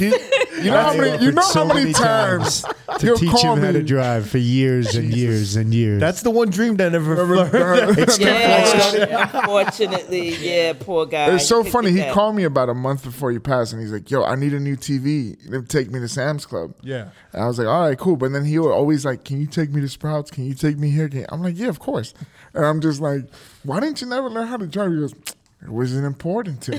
I was like, It really "I'll just take a wasn't, cab everywhere." And I'm like, "All right." It's the same thing for me. I mean, I don't know how to drive to this day either. I just took him to the bank I today. liked what you said. It's overrated. It is overrated. I think it's just like, why? Like, if I could, get someone to drive me and I could do work in the back seat, I don't have to like worry about traffic I or think it's a nothing. New Yorker thing. It is a New We're Yorker used to thing. riding Big buses time. and trains, and It doesn't- you could get around. New York. It's not convenient. Everyone's to have a car in everyone's New like, everyone's telling me like, yo, not. but you don't understand the freedom of when you have a car. And I'm like, that shit don't seem free because like I gotta find parking. That's right. Parking is easy. Road I'm like, rage. It's easy. Yeah. It's You not got to like- get cut off once in a while. People cut you Yeah. off. It's See, you're already getting upset talking about it. Yeah, You know? it's aggravating. It's really aggravating, Especially in New York, you can't find parking. Yeah, Yeah. there's, And if you there's do, nothing it's more liberating to me than stepping out and then being like, and I got nothing. I don't have to worry about shit. Until you I got to can get a just go TV. there. Until you got to get a TV. And then you All right, yeah. Or go to the bank. But wait, Like Eddie, today. Eddie, that's what friends are for. Exactly, Sean, exactly. That's it. That's what friends are for. But we ended up, we went to Sam's and got the TV. Yeah. I told him, I said, I'll take you on Tuesday. And he's like, all right, cool. But then he ended up going like on Sunday. Yeah. He's like, yeah, my sister took me. I'm like, oh, okay, cool. But he would always call me, can you take me to Sprouts? Can you take me to this? I need to go here. I need to go there. Can you drop me off all the way to the east side to a record store because he's meeting up somebody to go digging? And I'm like, sure. It was like 20-minute drive. I'm like, sure. Like 30 minutes. I'm like, Hey, Record City, yeah. yeah, it was far. So wait, you just always been proud of him. There was no defining moment for you where you were just kind of like, wow, this is crazy. Like, you know. So I want to say when I was doing his MySpace, that's when I would find out like other details about him being a DJ and things like places that he played. I didn't know he had a and MySpace moderator at the time. I was He- That was ahead of its time, too. MySpace. He had an admin on his I helped him MySpace on his page. Twitch. I'm gonna tell you something about Yeah. Neva. I'll be like asking like, yo, like he'll have his niece being the moderator on his MySpace, and I'll be asking about shit. He's like, nah, I'll take care of that shit. He'll just tell me he takes care of it. and I get like I guess a text message or a phone call while I'm at work, and he's like, "Yo, can you update this and blah blah blah." Can you I'm update like, my top 5? Yeah. Sure. So I'm at work. I'm supposed to be working at HBO. But meanwhile, I'm like playing with MySpace and updating his MySpace. Wow. But no, there was one thing that he did. He played for Pamela Anderson's wedding. Yeah. And I was like, and then Wait, he he sent me did? the article for that. Yes. did. Yes. What? Yeah. Wait. What Yeah. wedding was this? Was this Tommy This Lee? was like Tommy when? Lee. Yeah, Tom. Was In it Tommy Vegas. Lee? No. No. No, it No. was the last Steve Solomon. Rick Solomon. Rick Solomon. Solomon. Yeah. Okay, yeah, that's I fine. just knew it was Pamela Well, yeah. Anderson. I was like, oh, Yeah, fixing this on MySpace. yeah. Rick was real tight with Andrew. She is, yeah. Nicole's like, it was some white guy. It had to be Tommy Lee. Some guy, yeah, I know, right? There was Wrong. somebody beyond. You can't say that. Andy. Yeah. But he did. He was really proud when he did. Who was it? The Rolling Stones. Mick Jagger. Mick Jagger's Yeah. party or books thing. Well, I know Mick Jagger came to Light one night after they played at MGM Grand Garden. This was 2002 or 2003, and I remember he came in and Never might have been DJing that night. But I don't know if that's the only thing I can think of. But yeah, coming to Vegas, you don't know what you're gonna do. Especially working with who we worked with, there was like that was like the before Tao Group. I mean, Light Group was around a little bit before Tao Group, at least in this market, and they always had the celebs coming in, Leonardo DiCaprio and Mark Wahlberg and stuff like that. So we'd always have some kind of requests from them or DJ situation with them. Usually it was positive for Neva, and I usually created an issue. I probably lost my temper. Fuck Leonardo DiCaprio. He's out of dress code anyway, and he's smoking reefer at the table. He should be kicked out. It'd be like these frantic situations of like managers running around like, "Hey, Crooked, let me get your hat." And I'm like, "Why?" Like Leonardo DiCaprio wants a hat. And Yeah, I think he took Neva's hat at one time. I think you might be right. Really? Yeah, He took Neva's yeah, hat. it was crazy. Really? They were like, "Yo, like Neva, we need your hat." Leo wants this. Leo wants that. And It's I'm like, Leonardo what the? DiCaprio. What? Leonardo just wearing. He probably had to adjust the shit out of that Yeah. snapback. Yeah. With Neva's big head. He had a big head. Yeah. Neva was like probably on one or two. Holding on. Just like that. So can you guys tell us the story of how Neva got his DJ name? Because there's like a few theories, but no one really knows. Like, It was just his name. It was just The his name. Letters he mixed Yeah. up and came up with Never. Yeah. but I heard something about Neverland or Oh, Never or what? She was little. What did you say? She wanted to be Tinkerbell She because wanted to be Tinkerbell to he Neverland. He Yeah. had another name. I wish I dug it up Oh before yeah, I got he did here, have another name but before he became Never. What was We it? only know Yes. DJ Evan, yeah, or something. It wasn't Black Panda. It wasn't. I don't No, know. it wasn't that. It wasn't No, that. it wasn't Panda. don't I wanna gave him that misquote name. it, but Yeah. he definitely had another He name. did. There was She's right. another business card. I promise I'll make sure you have it in time. Yeah. But Okay. But yeah. And then yes, with his name, Never. Yeah. And yes, me being his niece, She wanted I to be Tinkerbell, in the mix. Yeah, I mean, so what did you get? Because I always remember him telling me like Neva was like Evan, but never like Right. almost in Well, reverse, right? Wait, when you look right. at the name Evan, he just took the last Letter. N and he Yeah. put it to the Put it in A. front. And you know, he was So, so like, proud when he you did know? it. He was telling me, "Yeah, I just switched it." I was like, "Okay, Evan." Yeah. Never. But you know, he got a reputation out here. It was like, well, like why they call him Never? Because he never says no to a drink. You know? Or they say like, oh, well, like never's never on time. You know? Oh, now that one I like better. He's never on time. Yeah, always- that's him. That Yeah. was. He It was tough. I mean, we both Desert Club, which is the first place a lot of us all lived. I mean, I moved there. You had lived there. Never lived there. My father lived there. We lived there, and we all shared the same air mattress. I bought an air mattress. I passed it, I think, to my dad, to Neva, and then to my dad, then to Crooked. It got some. Anyone from the East Coast who came to Vegas in our circle, It's like a rite of passage to get everyone that air slept mattress. on this air mattress, Oh, and we God just almighty. it was like I was the last one. yeah, Sean was Yeah. the last one to get it. And Sloppy it like AIDS. ended with you. The legacy Yeah. ended with you with the air mattress. But you know, we lived at Desert Club, and it was conveniently located because we moved out here to take the residency at Light at Bellagio. So Desert Club was right on the corner of Koval and Flamingo, and it was walking distance basically, but not necessarily with records. We're still on records, so it was tough. Sometimes cabs, sometimes taxis. Even if we called that yellow checker star Elite, It was Ace, right? yeah. Well, there would Ace be the cab. There was Ace. A cab. That's yeah, what but that was. there was the one A-cab. that was saved for. There was a number saved for industry in Vegas that got there like 5 minutes or less. I Usually, they didn't called know it that. Yellow Checker Star Elite Fleet, the Elite Fleet. There was like a special number you called, and they would normally be there. Sometimes they wouldn't show up, and we'd have to run up Flamingo Road with 400 records behind us. Oh, my God. On 2 luggage carts, wobbling around, and sometimes we would crazy. fall behind schedule a little bit sometimes. I remember, at that time we had to call, probably 20 minutes before just to get a cab. Mm-hmm. And we called. There was one company called A-Cab, so me and Neva would always use that company. But it is the craziest shit is you would have to tip at least $5 every trip. Wow. So the trip would be like $12.15, and then you basically spending $20 $20 at the time a trip, and then I think Neva was telling me no one's coming to pick me up now. So now it's not even 20 minutes. I have to call 40 minutes in advance. Wow. And then I was in the cab one time, and then I heard on the dispatch they're like Evan is at blase blah needs a pickup. And the driver was like, "Oh, we never picked that guy up, man." And I was like, "Wait, why don't you pick him up?" He's like, "He don't tip." Never tip.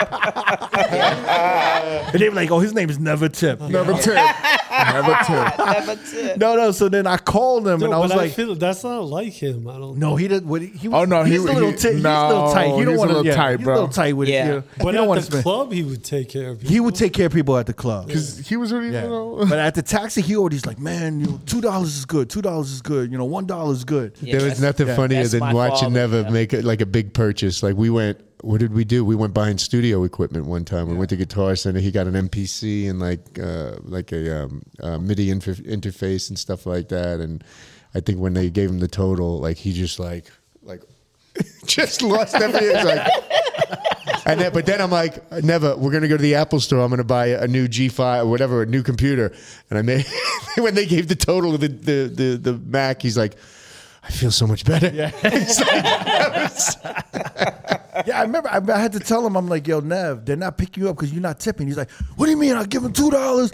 I give them $1." I'm like, "Nah, you're like, that's why I give them $5 because they remember and they always gonna pick me up if you give them $5." Right, Yeah. right. And then he ended up doing that shit, and he was like, That's "Can't funny. believe I'm giving these motherfuckers $5." That was so funny. It's funny, we were talking about his name, right? You and the whole family. What is this? You pluralize words and names. So you call him Evans.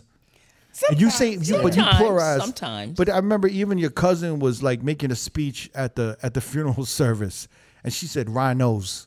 It's a Rhinos. All right, since we talking about it, I heard about that rhinos thing, and it wasn't like what she said. They serve Okay? good wings there. She That's gave a it a wing, very talking innocent, about? wing spot right there. So I remember going to Vegas to hang out with him more than once. What sticks in my mind is one night I think I met him at it was a club. It was either Lime or Jets on that side. He had a separate room in the back. I'm not sure which club it was. He had his own space, and I hung out with him. And as the evening went on, he says, "Top," because no one in the family calls me Ruth. He says, "Top, you want to come with me?" I said, where are you going? We're going to go to Rhinos. I said, "Rhinos?" I said, "What's Rhinos?" So he says, "I wasn't too sure how you would feel about coming with me, but I'm asking you if you want to go." And I said, "You know what? Yeah, I'll go. I'll go." So we left the club about maybe 2, 3 o'clock in the morning, maybe even somewhere in there. And I went with him to Rhinos along with Crooked, his DJ Crooked, okay, and Sean, his 2 friends who were here from Vegas. So we went to Rhinos. And when we left Rhinos, actually I took a picture of the 3 of them outside, They were, hanging, So we took a picture of them at 3 outside. We had a great time. I don't even remember this story that she was saying. You were there. You were I don't there. know. Was I there? Bro, You were there. If he was there. There's a picture. There's a picture. Oh, that's right. Took And y'all that had a picture. good time. And let me tell y'all. You And it being was let dark. me tell you something. You being a real cop right now. Yes.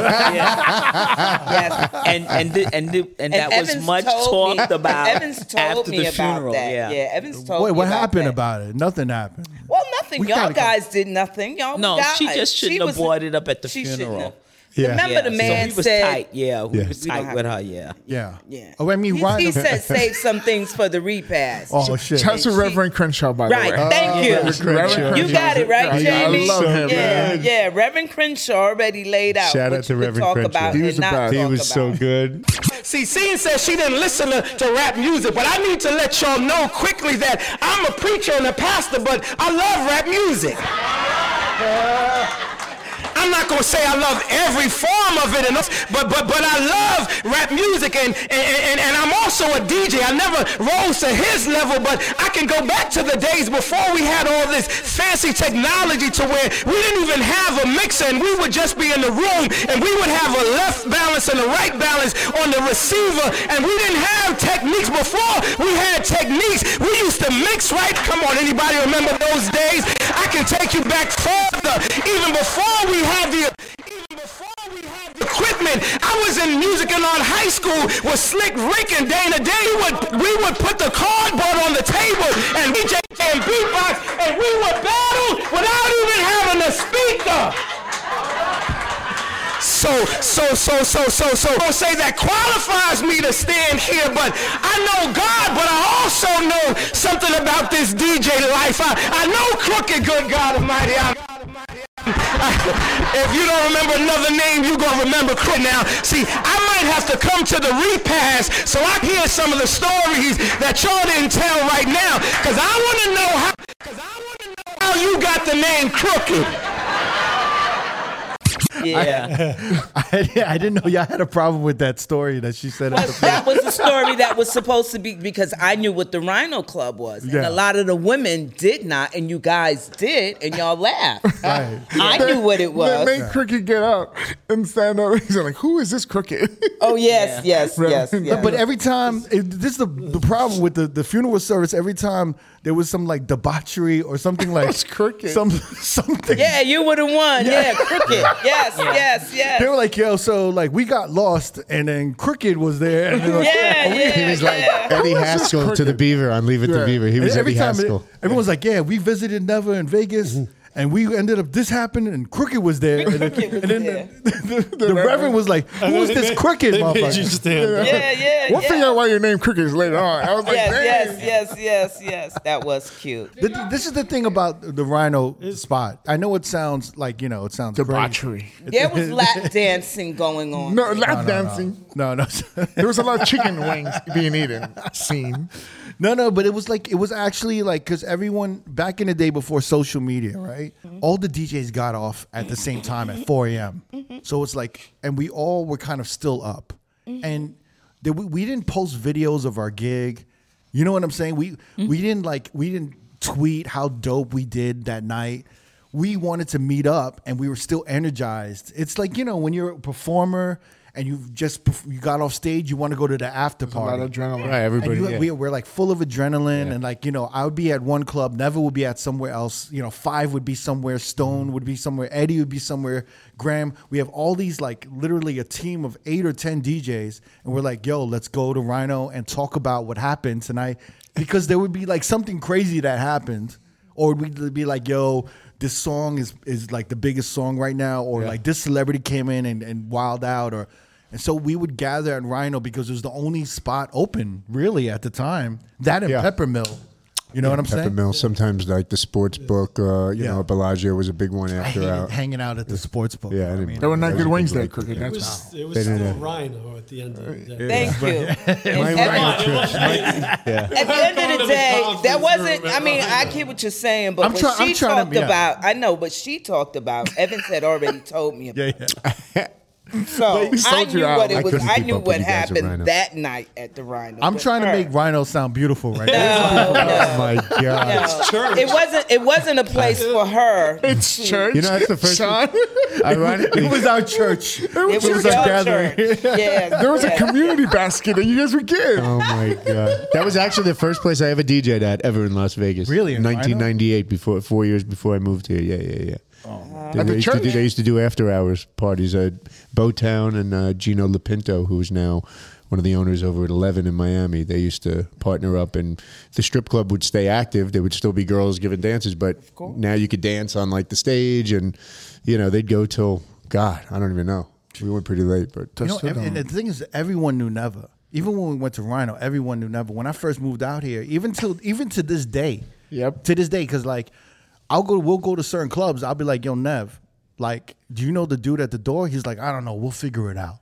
So we'll go to the club, and someone be like, yo, Neva, what's good? He knows everybody. Everybody. Even when we had the podcast, or we had the store new, like, people would not come to me to talk about business. They would talk to Neva. Mm-hmm.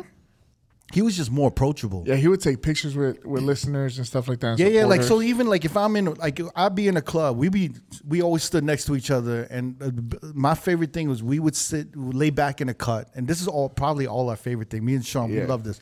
We lay back in a cut at a club, and we just talk shit. Mm-hmm. We analyze everything from the lights, the crowd, the tables, and we're like, the lighting sucks, or like, the service is bad, the bartenders are bad. We break everything down. You're not even mentioning. And we're just like, talking this shit. The DJs too. And the DJs. And we're over analyzing the DJs. Like, I would have done this. I would have done that. Man, he's letting the song play a little long. He must be lost. He don't know what to play next. I wouldn't have done that. Yeah. Well, I would have done. That was interesting. And the best thing is when we're like talking, and then we stop because we heard something so bad, and we just stop talking. We're like, okay, that's what you did. You know what I'm saying? Yeah. But someone would say, yo, what up, Crook? What up, Neva? And then they would talk to him for a minute. He's listening. He's laughing, and he'd come to me, and they walk away, and he'd be like, yo, they want to do business with us, and I'm like, well, why did they talk to me? And he's like, I don't know. And then, but it'd be like that with the podcast, with everything. Like, everyone would rather talk to Neva than talk to me. And then later, everyone just says like, yo, Crook, you're just not approachable. Right. Yeah. You're just intimidating, and Neva's just like, he's easygoing. Very easygoing. Yeah. And even I was talking with Sean, right? Mm-hmm. And this is a testament to Neva. Sean was like, when we made the announcement that Neva passed. And, even with the GoFundMe. And then, big shout out to everybody who contributed to the GoFundMe. Yes. I just want to tell everyone, I really read the comments with the donations, that there were people who donated that never even met DJ Neva. I want to say it because I want to say Evan, but they even donated from just watching the Road podcast. Yeah. Some of them said they learned from this. And I just want to say thank you so much. I mean, it was a blessing, a real blessing. And if you watch his YouTube, the funeral on YouTube, it was a blessing.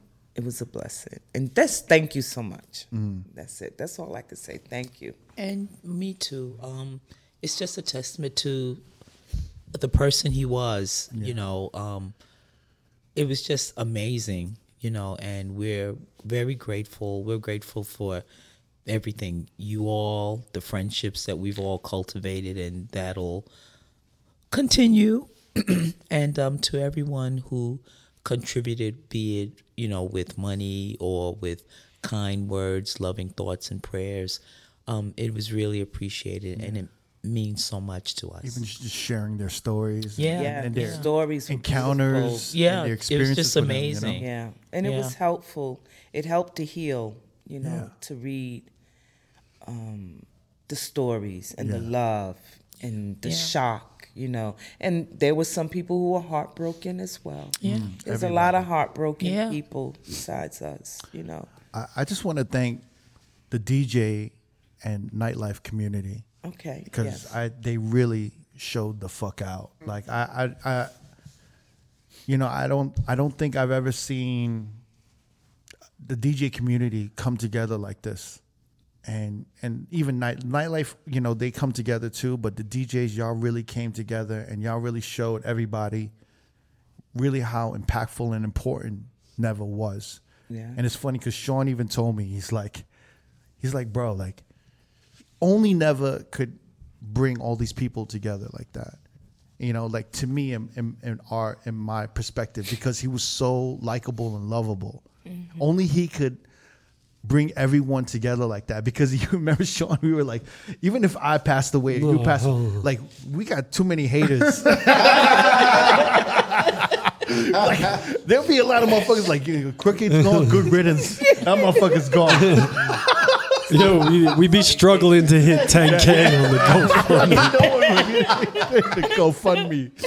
I'll GoFundMe like taking days, you know, like weeks. We need like a second, third campaign, a marketing campaign, promotion campaign to go out for that. These two motherfuckers right here, Eddie and Sean, y'all contributed the most.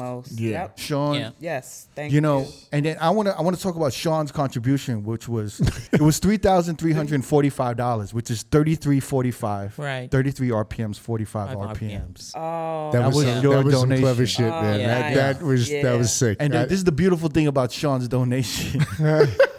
I had to outdo Eddie. Fucking guy. Yeah, tell us what happened.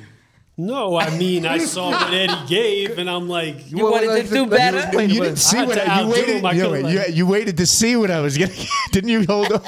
Wait. Let me say. Yeah. For a minute. So like Eddie put down like the largest contribution, was just like $3,000. Yeah.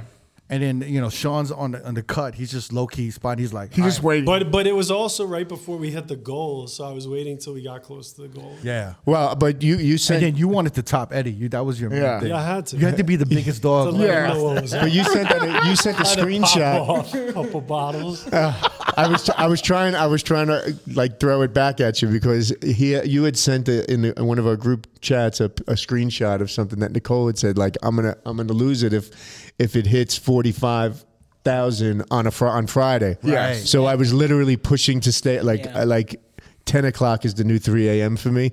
So I'm like pushing. I'm like at midnight. I'm going to contribute the difference to bring it right to 45,000. Right. Right at midnight on Friday morning and be like, hey, Sean. Right here, I got it. Right here, I got it. But the 45 on a Friday, that was always a beautiful thing. I never Twitch forget that. stream. Yeah. That was actually what you guys.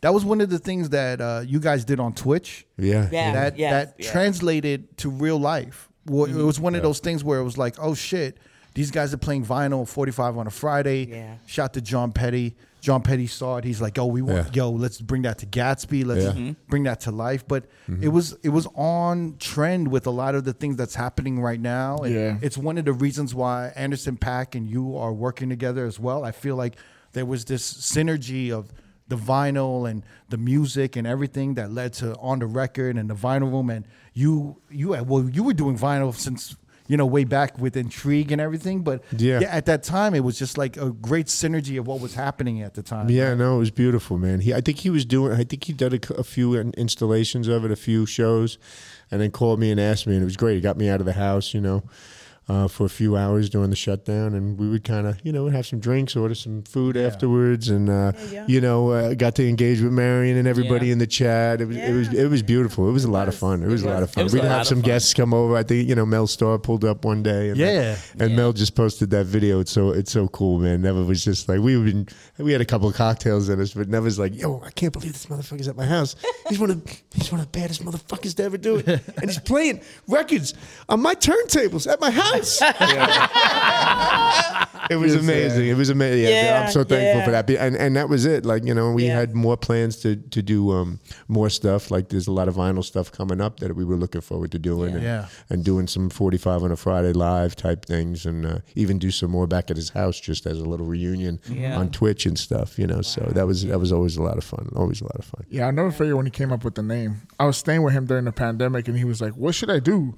What should we call this? I just want to play 45s. I'm like, well, 45 starts with an F. So what, just put it on a Friday. He's like, 45's on a Friday. I was like, there you go. And then the two-step on Sunday. I'm like, you have the S on the step, so, put it on Sunday. He's like, oh, yeah, I'm going to play all the records that I would hear my mom play in my early years. And that's why he would play all those stuff on Sunday, because it was two-step. And one thing that he loved, and he would always tell me, should I play this song? Should I play it? It was R. Kelly, Step in the Name of Love. Oh, yes. Because you guys' mom loved that record. That's right. That was the song. Yeah. So that's where the two-step came, because of the song and stuff like that. Yeah. Step in the Name of Love. And I remember I'm like, well, just put it on a Sunday. He's like, yeah, it would be like church, right? And I was like, yeah. So I remember him coming up with those names and how they stuck and how they just became a thing. Yeah. So, I was always actually jealous when you guys were DJing, because you guys had so much fun. So much fun. And I mean, that's on Twitch. That's off Twitch. I mean, that was just. I mean, I never had so much fun playing with anybody. I could never have that much fun on Twitch. Yeah, I did not enjoy that process. But I really liked the shows you guys had on. Oh my Sunday God. evening. The battles, the battles. Oh my God, the battles. Those are great. That was and I would always tell them, do this one against this one and this one against this one. Yeah. I love that. Those were fun. Those are so much work. It was a lot of work. Yeah, I didn't have fun. I was like, for me, it was like a production with like that. It was like a TV show. The artwork. It was it was a lot of shit. It's just we were doing it trying to keep up with times and stuff, and we were like at the end we were like just too exhausting. But then that's when Neva branched out and he did his own Twitch and stuff like that. I remember he even went. I think it was he told me to take him to Best Buy. And we met up with Eddie. And with the laptop? He bought PC. a laptop for like $3,000, and he's like, "This better be worth it." We wanted to get PCs because you had to get a PC. Better video cards and stuff. They were just built better for the streaming. We went. Yeah. Oh man. Yeah. That's when I finally met Eddie. Yeah. I mean, I was like, well, who's this guy all of a sudden? I was like, and he said to me, he's an old friend. He did tell me that. Yeah. Because Evans really never talked about, who he was working with or things like that. He always talked about the parties he did, Like I said, he was a quiet storm, He was really like undercover, Only reason I knew when I came out here, I met you because he never mentioned you before that, but... Yeah. I knew he had friends, but the friends I knew he had was like from, New York, from New York, yeah, and Edwin and everybody, Frank, but I knew people. He's attracted. People were attracted to him. Yeah, absolutely. Always and that's the thing. I feel like now, when I think about more and more, I'm always focused on work. Mm-hmm. And especially I think more when I came to Vegas. There's so many distractions here in Vegas that I just focused on work. Right. Because I saw so whenever even to this day, I always told Neva, we've lived in Vegas for so long, but we don't know how to live in Vegas. Mm-hmm. We only know how to work in Vegas. Mm-hmm. Right, true. Meaning like we never really lived in the city and enjoyed the city and made it a part of our identity. Right. But I think that's why I always wanted him with me. Right, because when he was with me, we shared the workload and the pain, but it was always more fun. Right. Yeah. Right. And then I was always able to laugh at. Me and Neva could laugh at anything. Yeah. Like really, like you were around. Really some morbid. Dark, I can imagine. Evans liked to laugh at. Yeah, he was. He had dark humor. He could make his own self laugh. Like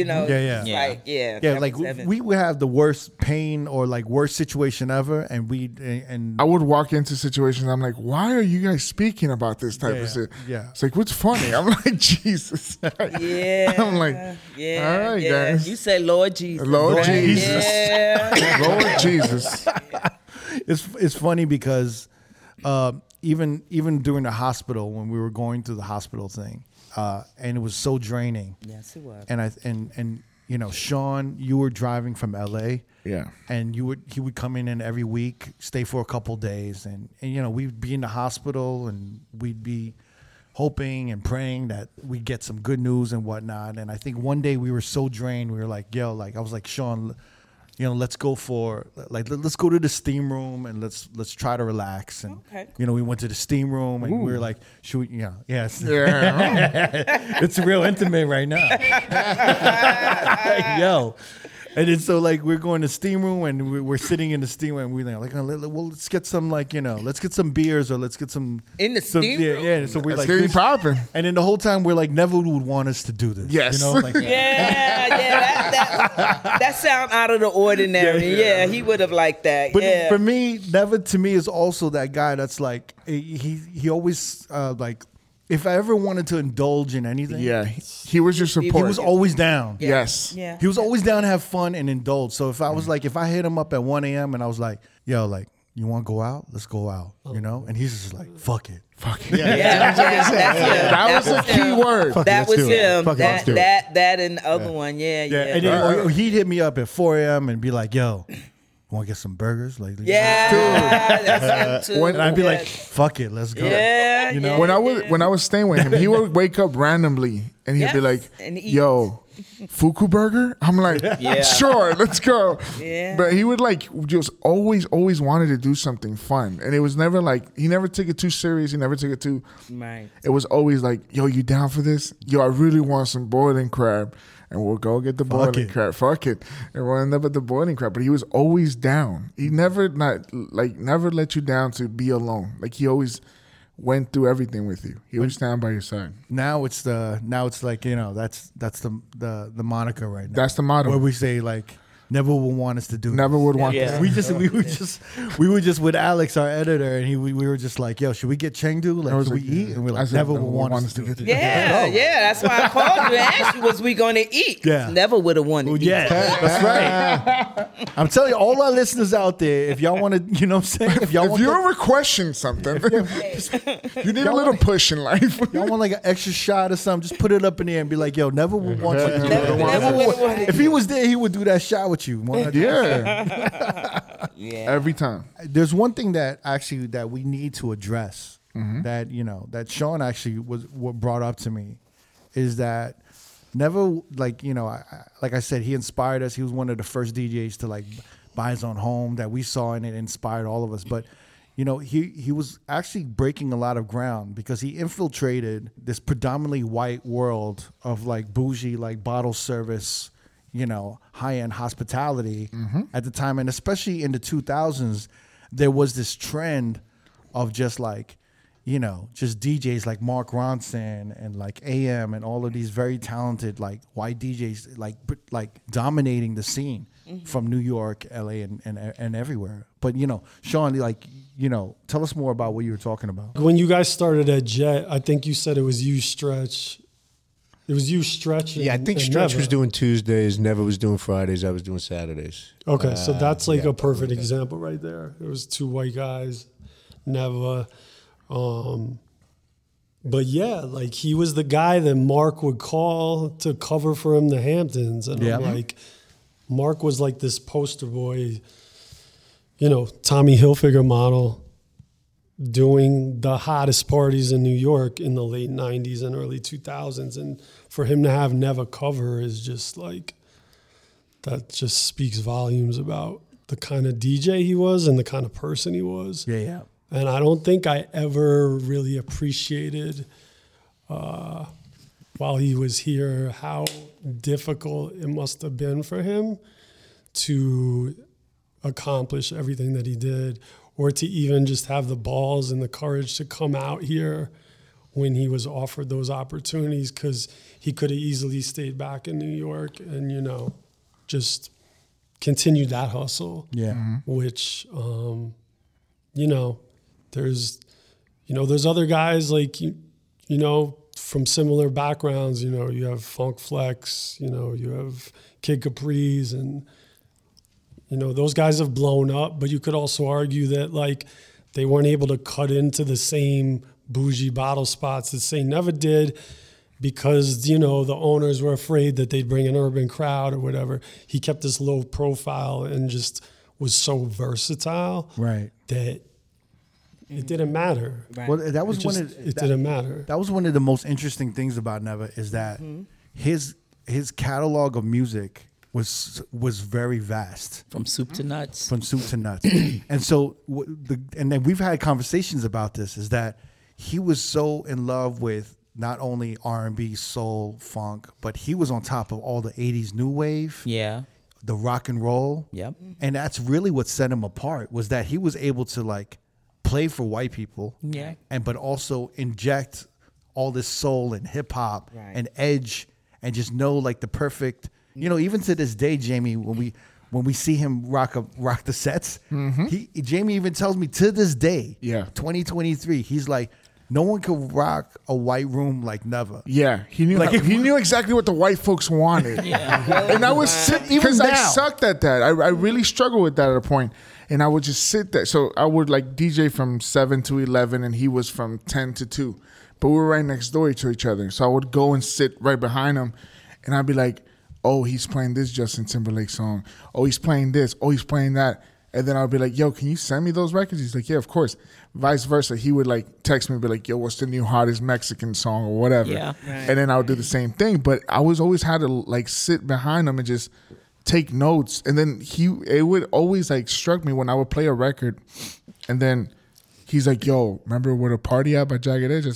I was like, "Yeah, I drop it all the time." He's like, "Because I heard you play it. Now I'm playing it and it's working."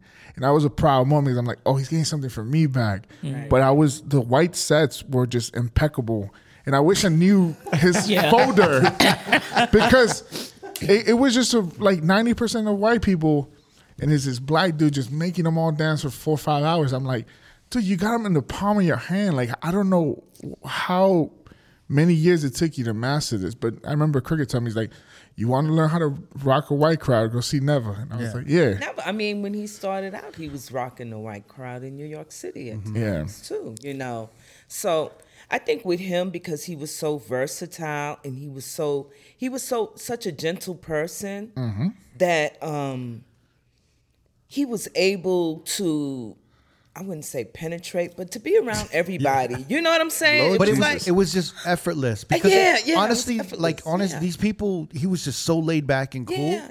It was just like he was just invited. Yeah. And he was just part of like, yo, Neva, come back, And he was just easy to work with. He was an easygoing guy. I give my mother credit for that, because she raised us to love everybody. And to love all music. I mean, we didn't just listen to R&B and soul. She loved Broadway music, operas. I mean, she opened up a door for us, to that we can be around anyone and anybody, and we don't feel lesser or better, or it's just a love for everyone, you know. And I think Evans had that more because he was around all of us women, he's kind of like ladies. So he was kind of like the baby, He's the baby, he was the baby, but he was a gentle guy. No, and I will say, like, never really knew how to play for ladies. So I remember at his lime green part, his lime yellow party at Light. All of us female DJs, we all rolled as a crew, so we were all hanging out. And when Neva went on, he was just playing like back to back, like a 2000s like ladies set, and we all looked at each other and we're like, "Oh, he's playing for the women right now." Like he really knew how to play. He just knew how to read a room too. Just like literally 20, 30 years of just like learning to read a room. And then not only that, I feel like he never like put a limit on what was good music or bad music. Right. That was the greatest shit. Yeah, that was great. Because like we would be listening to like house and be like, "Oh, I know that shit," and he like, you're like, and even when you would work with him, like he was like kind of the hip hop DJ, and you were like the house DJ at the time. Yeah, right? I mean, we definitely fed off of each other and learned off of each other. Like when he had to go do I was running a record store on the east side, East 3rd, Beyond Bass. He hit me, he's like, "Yo, I need some hot house records right now." And he came to Beyond Bass, I loaded him up with the Armand Van Helden. He's mentioned all this on the pod. Mojo, Lady, Music Sounds Better With You, Kings of Tomorrow, finally, all this stuff. And they were all like big Hamptons. Like he would hear me play him in the Hamptons, and he would use them for his gigs when he would go back to Manhattan, and vice versa. I learned so much about, weaving in and out of different genres, having it all make sense and not being afraid. Like I never heard like Back in Black in a club setting or anything like that, or Sweet Home Alabama and all that stuff. And that was this is the 90s. Yeah. But it carried through. It was because of everything I learned from him that made sense in Vegas. Because when we moved to Vegas, we were very deep into that mashup world, that mashup era of music. You know, everything I mean, was. they labeled it mashup. But it was honestly just New York style of DJing. In Vegas. I mean, Stretch was big on that sound. He was doing a lot of that stuff, and I know Neva was influenced by him and as well and stuff like that. But I learned so much, and I wouldn't have landed that gig if I didn't use the pointers of watching Neva DJ all those years in the Hamptons. I wouldn't have had the tools to know what they were looking for. Oh yeah, you're playing house, but what else you do? I'm like, oh okay, well we're gonna do this then. And he's like, okay, we need you out here. You want to move? And I moved out 2 weeks later, and then he wasn't far behind. But that's really the most important thing, because like even in the late '90s and 2000s, and like Sean, I don't know if you remember this, but like I remember there was like Kid Capri was like one of the first hip hop DJs at that time of what I knew that played. I think he played Nirvana, Smells Like Teen Spirit at a set, and we were just like, holy shit. I didn't know you could play rock music at a fucking hip hop party, and we thought it was groundbreaking. And then I heard like Neva later on. I'm like, yo, he's playing Bon Jovi. He playing the Cars. He's playing Depeche Mode. He's doing Fucking everything. Go-Go's and Go-Go's. And then he's navigating CDs with vinyl and I was just like, yo, this is fucking nuts. And like, yo, this like funk like no disrespect to Kid Capri, but I was like, he's just playing one rock record, and we were like amazed over that shit. And Neva was doing that probably years before that, before I heard him. I think it was just crazy how he was able to just always adapt too, and just stay versatile and adapt. Even with Serato, he was very open to it. And when a lot of DJs in his generation were like, "Nah, I'm gonna stick with vinyl." He was just like, when I remember, I was just like, "Yo, get this laptop, and he was open to it." I don't know if you guys got Serato around the same time. I started my first time on Serato. I was still at Foundation Room, so I was on like it had to be 2004. I want to say it was pretty early. Pretty early, and I would always have I would still bring records out. I mean, Usher was still like a big one, but it was still around then. So I would have a CD. I think we all did it. That backup CD. If your shit crashed, you got a bomb like ready to go on the CD player. Or something. It would be like Usher and I Just Want to Love You, Jay-Z or something like that at the time, whatever it was, and as your backup plan. But yeah, I mean, we were pretty early with it. All of us, even to this day, and I've said it multiple times on the podcast that I think Neva just continuously got better and better, and I think he could still hold the room down every time. When a lot of DJs his age, they're semi phased out. A lot of them can't hold down a high energy club room the way he can till with like ease too. Even still to his last day of major accomplishment. You know what I'm saying? Of fucking DJing, he was holding down. Because he prepped for all of his gigs, I mean, for hours. Before, even when he came to New York. Before he, went to his gig, and he would sit in the office and just, pull out music and look at this and look at that. And then sometimes he would get on his turntables just to hear how things sounded and everything else. So it was truly a craft to him that he, spent a lot of time at. It was something he cared about a lot. Yeah. Even when he came to see me in New York, he would have all his whatever with the laptop or whatever, and he'd go into the basement and he'd be like, I gotta listen to my, listen to this. I gotta listen to this. I gotta get this set right. So he was always working. Even when he was supposed to be on vacation, he'd take that time out just to do his music. I'll give you my favorite story from him. It's like you were saying how he was our good luck charm. I just felt like anytime I hit him up to go out in New York, it was just going to be the illest night. Because, like you said, all the security knew him. But like, this is when he would like fly back from Vegas and visit you in New York, right? Yeah. Or if I had already moved out, we would both like time it so we'd be back for the holidays or whatever. But this is when I still lived there. So, but like you said, all the security knew him, the club owners, you name it, right? They wouldn't be giving me the time of day. So, but I got wind that, so it was Prince's last concert at the Garden. This was like 2011, I think. And But I got wind that he was gonna do like some of you guys know this story already. I got wind that he was gonna do like this private show at the Derby after the Garden. And the Derby, I'm sure most of you guys know, it was the old Nels on 14th Street. So that's like a tiny ass little hole in the wall. Yeah, exactly. It's like, which is where you want to see Prince. Like, intimate. yeah, exactly. It's like 200 people or whatever. So I hit up Neva. I'm like, yo, because I just know like somehow we're gonna freak it. So I was like, yo, Neva, let's just pull up. Like, fuck it. Like if we don't get in, we don't get in. Whatever. So we get down there. It must have been like 11, like pretty early, and it's just like a mob scene outside. So I'm like looking at him. I'm just like, yo, I think we gotta like go to this dive bar around the corner and just call it quits. And just as I'm like telling him this like security guard, now whether it was an OG security guard or just like they thought Neva was somebody he wasn't, like Russell Simmons or something. They pointed to Neva and they're like, yo, how long you been waiting out here for? And Neva's like got this look on his face like it's like, yo, just like 5-10 minutes. And the guy like parts the seas and it's like all like, you know, beautiful women just like dying to get in there. And he just like whisks us past the ropes and we get inside and I get to the bar with Neva and it's packed in there.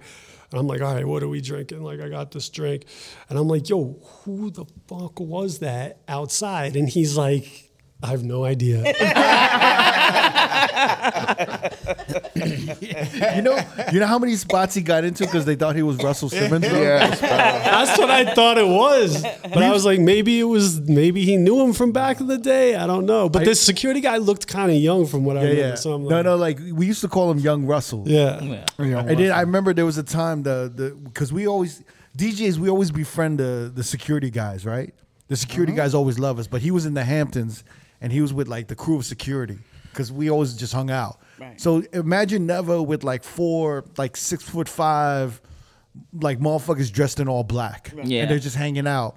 And there's this party in the Hamptons they can't get in, and obviously just the image of Neva with 4 security guys. The guy just instantly opens the rope. He's like, "Come on!" and he was like, "Russell, come on!" And then the security dudes were like, "Oh, okay, let's just play along." And they were like parting the ways. And then Neva was just like, "Yo, thanks." And he's putting his hat a little lower. And he just and then they're walking in. And they just stood around him, and everyone the whole night just thought it was Russell Simmons. Oh, God. And I don't even see him looking like Russell Simmons. I saw that. Yeah. They just saw like a light-skinned brother over Yeah. with a ball head. With a bald head. New York hat. Right, New York, Wearing like Ralph Lauren shirt. Like the Fat Farm style. It's like, why is that guy sitting in a yoga pose?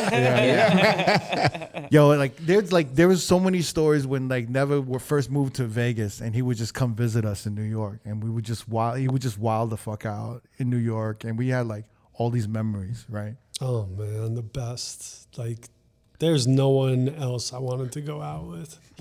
He was always my +1 at like any like dope event that I knew was going down. I was like, I got to invite him. Like another memory I had was, do you remember these birthday parties Cassidy would throw? Yeah, we're huge. Yeah, DJ Cassidy. In the 2000s, when he was at his highest peak era, there was a DJ, Cassidy, and he would have these star-studded birthday parties like Belba DeVoe would perform. Or something, some weird shit. So this one was like 2009, I think. And he rented out the Midtown Public Library, which is crazy. Wow. Yeah. But I remember the lineup was like Rakim, Bobby Brown, Flex was DJing, just like Heavy D was there, Jay-Z, not like, and I was like, yo, I have a +1. There's only one person I'm taking. Yeah. Right. There's only one, like, I can't think about any. Like, I love y'all, but I'm not taking it. Because Neva was the culture. Right, I knew that, like, no one would appreciate it more. Right. And man, we had a little too much fun. Oh, yeah. Because we got in and it was like a Belvedere open bar. And it was a wrap after that. I haven't heard a Belvedere open bar. I know, in like so long. Oh, but yeah. You know, it was like 2007. This was 2000. This was 2009. Belvedere, They had to pay for the talent somehow. Yeah. That's like fucking Belvedere when Belvedere was popping. Yeah. This is pre-Ciroc. It was great. Grey Goose and Belvedere. Yeah, Grey Goose and Grey Goose and Belvedere. Either one. Yeah, you know it's crazy this tie that never has between New York and Vegas, you know, and the Bronx and Las Vegas, and it's you know, we had the funeral services in New York, and you know, me and Eddie, when we were talking about, you know, the New York funeral services. I remember actually, like, the funeral services that you originally were gonna have was gonna be on a Friday, and then I was like, and I, you know, at first I was like, oh, okay, so we won't be able to make it because we all have to work, and I was like, you know, we'll just double down. We'll do a Las Vegas service, and then thankfully y'all changed it to Monday. So, like, because, you know, every DJ in the world is working on a Friday. Yeah. And then, you know, for us to fly to New York, it would have been hard. But I know there was like rain scheduled on the Monday. Yeah. And then, but then I was just like, man, I don't want the rain, you know, to mess up the funeral. So, but I was like, you know, we'll double down on this Vegas memorial, and that'll be our way of saying goodbye. But I remember, I think I just couldn't live with myself. I was like at home and I couldn't sleep. Mm-hmm. And I think I was like, you know, I didn't want to like interrupt what your family wanted to do, you know. So, but I think you know, and I appreciate you guys changing the date to Monday so we could all come through, and you know, and luckily it was like one of the most beautiful days. Yeah. It was such a beautiful. And I really felt like his presence that day, especially when we went to the burial. Yes. Mm-hmm. I felt like it was such a blessing to be there, and it was you know, it was just the sun was just shining right on that hill that he was on. Yes. Yeah, And I'll never forget it. And the feeling I had, I can't even explain that feeling. It was holy. It was, I don't know how to explain it. It was spiritual. It was spiritual. It was a spiritual But moment. I'm so thankful that you guys flew out to Vegas for this memorial that we're gonna have, you know, this week. And I think it's like, I feel like I don't know if you've really seen what the impact that Never had in Vegas is. Oh yes. Yeah. So I really want you guys to see. No. I want you to see it tomorrow. Yeah. And also we're gonna have like this kind of like live interview podcast. We're gonna ask everyone that shows up, you know, a couple of questions. And one of the questions that I thought was, I was thinking about this the whole time, you know, like I want people to share stories, like what's your favorite moment with Neva? And then I thought there was this one important one. I was like, if you could talk to Neva right now, what would you tell Neva right now? And I kind of, you know, I don't think I'm going to be at that event and be interviewed, but I'm kind of curious if we, you know, if you could say something to Neva right now, what would you tell him? I love you. I miss you. I miss your laughter. I want you back. Let you know. He's not going to come back. Didn't want him to go. To your point that, you know, he was really kind of quiet and reserved. Mm-hmm. Mm-hmm. I would just say I wish for me that he had said something sooner, you know, rather than later.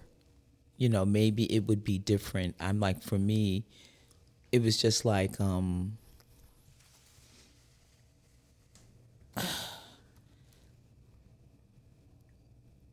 I would just say, I wish you had said something sooner, you know, when you were poo-pooing it, thinking it was a flu or something else. Right.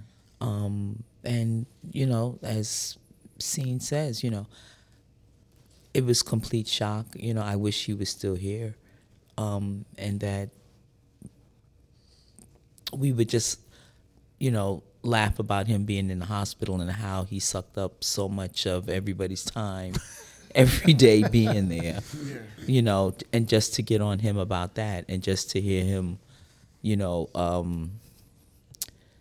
Get After Me One More Time, like he would, if we were riding in the car and listening to music, like I like, to some artists do reprises of songs, and he would always say, you couldn't afford the rest of the song from iTunes, something like that. You hear a minute of the snippet of the song. He's like, what, you couldn't afford the rest of the song?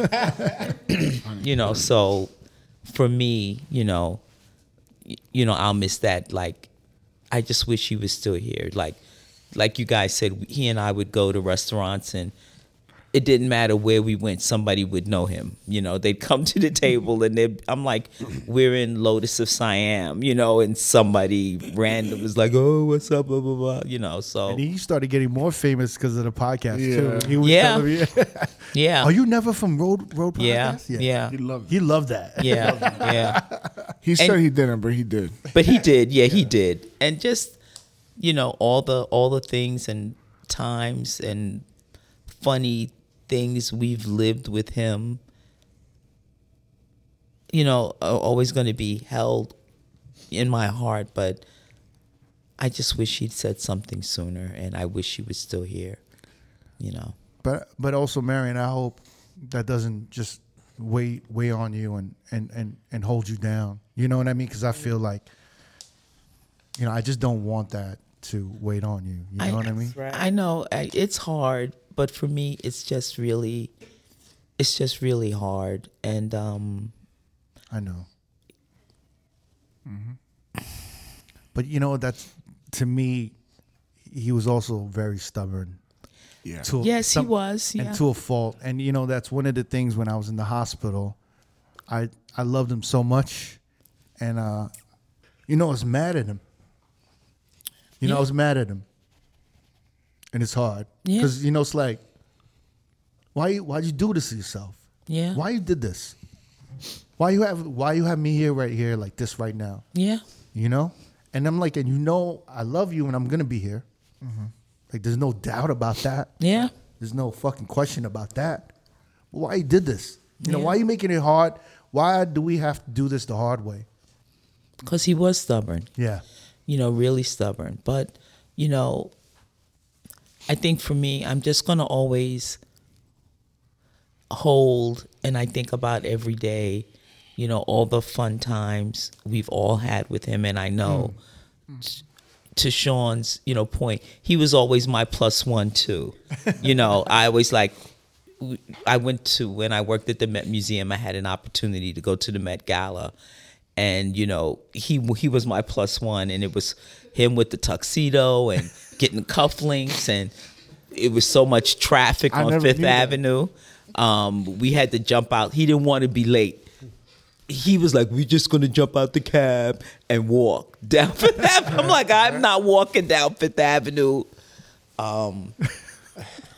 We'll just get there when we get there. And it was the one with when they had, it was the Costume Institute ode to rock and roll. So they had like Prince's outfit, Michael Jackson's outfit. And it's funny because we were hanging out with Russell Simmons and Kimora Lee. Oh my God. Because they were there. Yeah. He never said that. Yeah. So he was always my plus one too. If I had something that fell into my lap on a hum or something, he was my plus one. Yeah. And the Met Gala, he was just so excited about. And that was a long time ago. But yeah. Yeah. Nicole? I feel you on the whole mad at you. Yeah. But we had a lot of conversations. August, I think back to when I was at the house in August, when we went to the hip hop concert in August, where he was just like, you want to go? And I'm like, I was just coming over to visit you and mommy, but if you're going to pay for it, yeah, I'm going. I'm going. Let's go. That was the 50th anniversary of the stadium. Yeah. That was his last concert. Yeah. Very random. Yeah. And we were actually He loved supposed to that. go. He loved that. We were originally supposed to go to a barbecue somewhere on the Grand Concourse to celebrate the 50 years of hip hop. That was free. And then he's like, but Yankee Stadium has that concert. And I'm like, I was going to the free barbecue. And he's like, you want to go? And I'm like, Okay. He even wanted me to go. Yeah. But he was that person. He was my cheerleader. He was my, my safety net. And yes, I'm still shattered. Yeah. But I could hear him say, Nicole, don't be sad. Don't be crying. Go eat something, go shopping, buy something, live life. And he was going to live his life, and he lived his life. Yeah. And he would want us to do the same, but I could just tell him, I already know, he would be like, stop crying, it's all good, So I'm literally always saying, like, I know it's all good. It's all good. So, yeah. Eddie, Sean? Yeah, I mean, Neva's omnipresent in my thoughts. It's hard to even come to grips with it. But I mean, to your point with why did it have to get to this? He never wanted to impose. He never wanted to be in imposition. And the thing is, what he never realized, he could never be. He could never impose. Yeah. The man was just the most mild-mannered, genuine, beautiful guy. Yeah. And, even we were just even with like some work shit, we were going through some accounting stuff with somebody that used to work for the company. And he told me how much money he was owed. I'm like, never. What? He said, I didn't want to bother you. I'm like, never. You earned the money. I don't want this money in our account. I said, never. You have to pick up the phone. And plus, it's me. I'm a bro. Pick up the phone. Like, don't even think about it. But he never wanted to be that guy, but he never was. And I don't think he realized it. Like, dude, we will bend over backwards for you. The people that were here in the rough times while you were in the hospital, we were always here for you. Yeah. And we're always, always open line of communications. And yeah, I'm regretful that it had gotten to this, but but I'm so thankful for getting to experience his energy and his friendship. And I would just say, Nev, I miss you, and thank you for so much. So and love you. What was the question? I mean, what I could say to him? I mean, he's listening. If you could talk to him, if you could say something to him right now, I found an old phone of mine, and I was going through it last night, and I sent him a text in 2018. I think it was just a shitty year for me. And I was coming, because I was living in California, and I was coming to hustle gigs for you. You were just getting me, some random ones. But I just sent him this text like, yo, Happy New Year's. Just wanted to say thank you so much for giving me a place to stay this year when I came to hustle gigs. It's really true what they say, hard times will always reveal true friends. And he was that guy. Like, he was just always there. And then he replied, stop getting soft on me.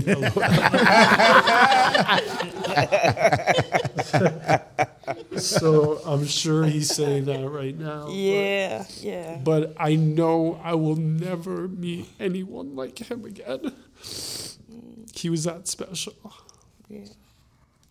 That's it. Jamie. Fuck. Well, thank you for everything. From texting Eddie that I need to work out here, just housing me when I needed somewhere to stay. Yeah, I mean, let me just say, I don't mean to interrupt you, but Neva has helped so many DJs, so many people. Yeah. And then he's never asked for shit. He's never been like, yo, like, remember, I did this shit for you. Like, he never held it over your head. He's looked out for me. He's looked out for everyone in this fucking room, yeah. I'm sure. And he's done it. And he, and others. I read on Instagram.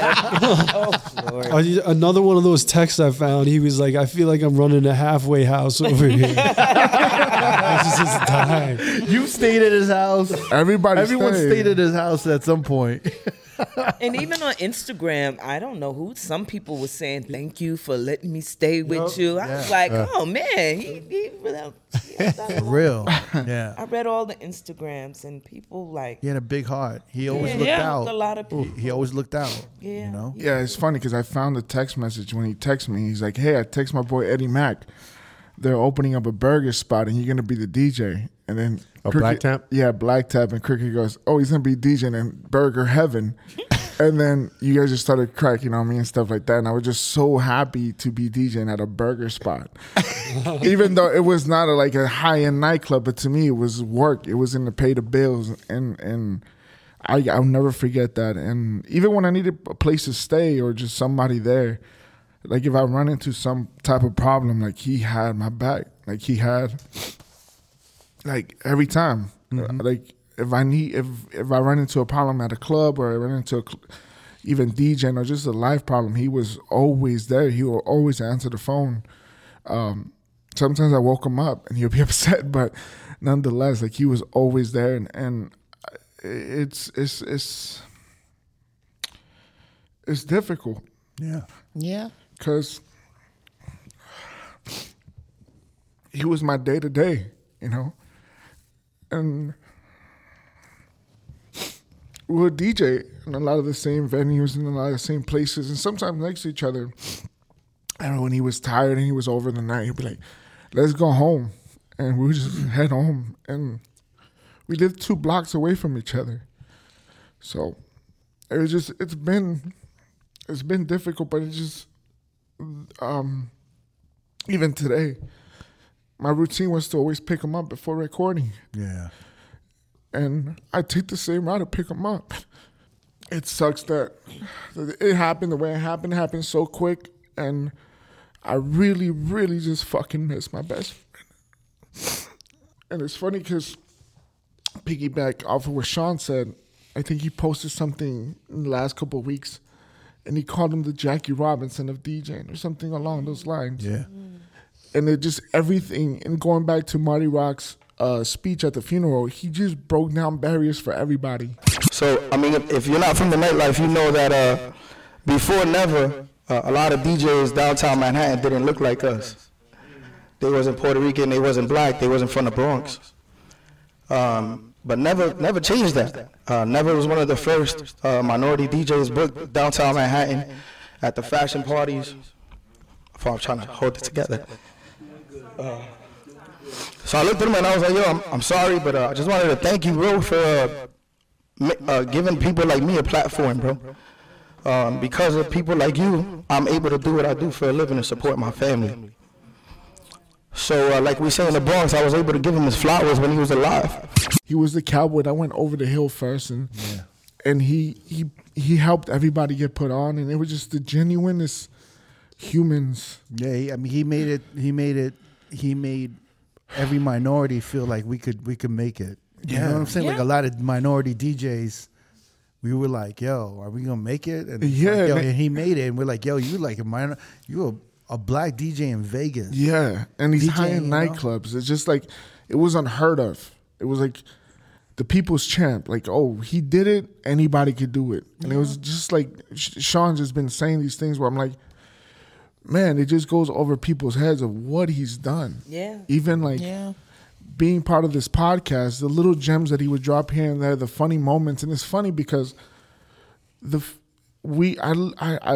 after he passed, I sat back and I was like, man, my whole friendship with him is documented, which is amazing and it's beautiful. Right. But the foundation of this podcast starts with Neva coming to Vegas and doing what he did, and then going to Cricket and going to Eddie and going to Sean and going to me.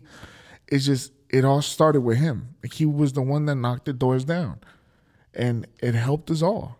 And it just sucks that we'll never. He would tell me, am I going to be DJing until I'm 60, 70? And I would be like, yo, I'll take care of you once you don't want to DJ no more.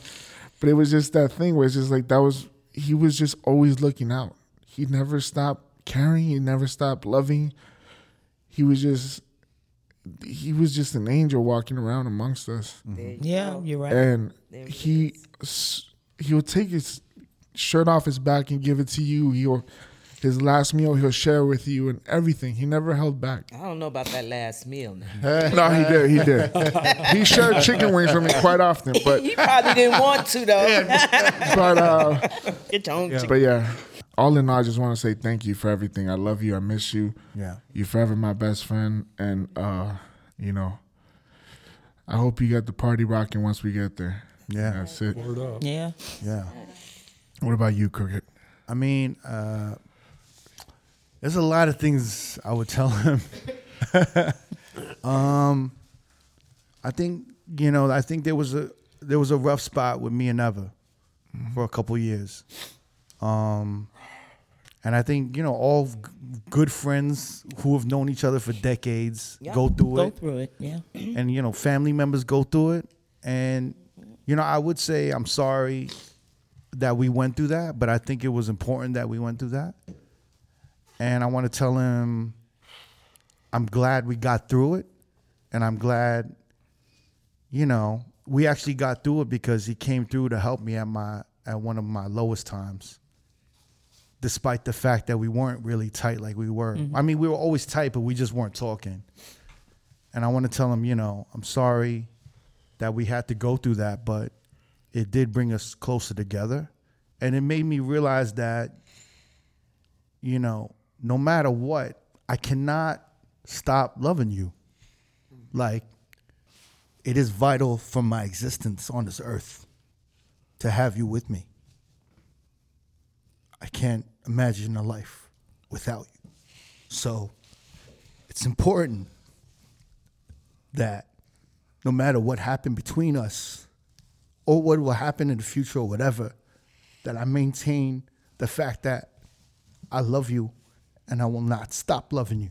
And so what I would tell him, and this was my last words to him when we left the hospital, when you guys called me that Sunday and said he passed away, my last words to him when I left was, I'm going to make you proud. And they're going to know who you are. And they're not never going to forget who you are. And I told you that. And that's what I'm telling you now. That we're going to keep this going. People have been asking me, are we going to stop the podcast? We're not going to stop the podcast. Fuck no. We're going to do it for as long as, we can do it. Mm-hmm. And, like he says, we just warming up. Yeah, we just warming up. And it's just one of those things that, everyone in this room, I feel like we're going to continue to honor you, to celebrate your life. That's right. And, I had this really important conversation with my brother-in-law, my sister's husband, on my birthday. It was like, my birthday happened, he was in the hospital, and it's like, and me and Neva always had this thing where we had bad shit happen around our birthday. So he would like not look forward to his birthday, and I would like not look forward to my birthday because like some shit always happened. But I had an important conversation with my brother-in-law, and I kept looking at it as a loss. And I said, I don't know how I'm going to live without him. And my brother-in-law texted me and basically said, I don't think you should see it as a loss. I think you should see him that he's always with you now. And you should continue to talk with him and speak with him and, and have him in your life that he's always surrounded. And ever since and I was so grateful that he told me that, because it completely changed my perspective on everything. Because I was in a place where like, well, how could we have a podcast without him? How could I do this without him? How could I do any of these things without him? And then now I just said, well, he's always with me. And then I started like, when it was a beautiful day and the sun was shining and I would feel the sun beaming on my face, I'd be like, I was like, it just reminded me that Neva's watching me or Neva's around me. And then, even I was telling Jamie I would be DJing. Everyone was calling me like, when the week he passed, they're like, yo, you sure you're going to be able to DJ? Are you sure you'll be able to DJ? And I was like, yeah, I'm going to do it. And like, I'm literally DJing and I'm talking to myself, but I'm talking to him. I look crazy probably when I was doing it. But I'm like, when I'm spinning, and I'm like, the crowd's going wild and they wilding out. I'm like, yo, Nev, we got him. We got him, Nev. And I'm literally spinning. I'm like, yo, Nev, we got them motherfuckers. We got them. Yeah. And, I'm talking, and I feel like he's with me. And that's why I said, like, I'm just going to continue to make you proud because you're here. And I'm going to move. I'm moving differently. I'm looking at things differently now, and I'm moving for us. I'm moving so that when you're watching us, you're gonna be like, "Yo, that's how I want my boys to move. That's how I want them to do." So, I'm telling you, I'm gonna fulfill that promise to the day, to the day I die, and then I can rejoin with you, and I see you again. Amen. Yeah. Marion, Scene, Nicole. Thank you so much for doing this. I know this isn't easy. I'm just so grateful. And I think, for the time that we spent together, for the time that you have taken to speak with us and share Neva's life from his childhood to now. Thank you so much for coming here. Sean, Eddie, thank you guys for coming through. And, Jamie, Nudia, Alex, we're going to keep this shit going. Yep. Yeah.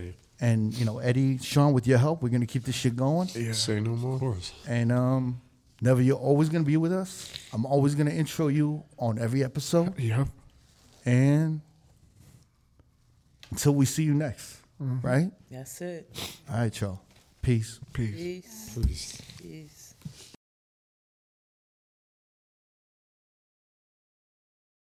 Thanks for tuning into the Road Podcast. Don't forget, every Wednesday we have new episodes on all major streaming platforms. And every Thursday, the video versions go up on our YouTube page. Please subscribe to our channel, youtube.com/Road Podcast. And to find exclusive clips of the pod, please visit youtube.com/DJ City. And we'll see you next Wednesday.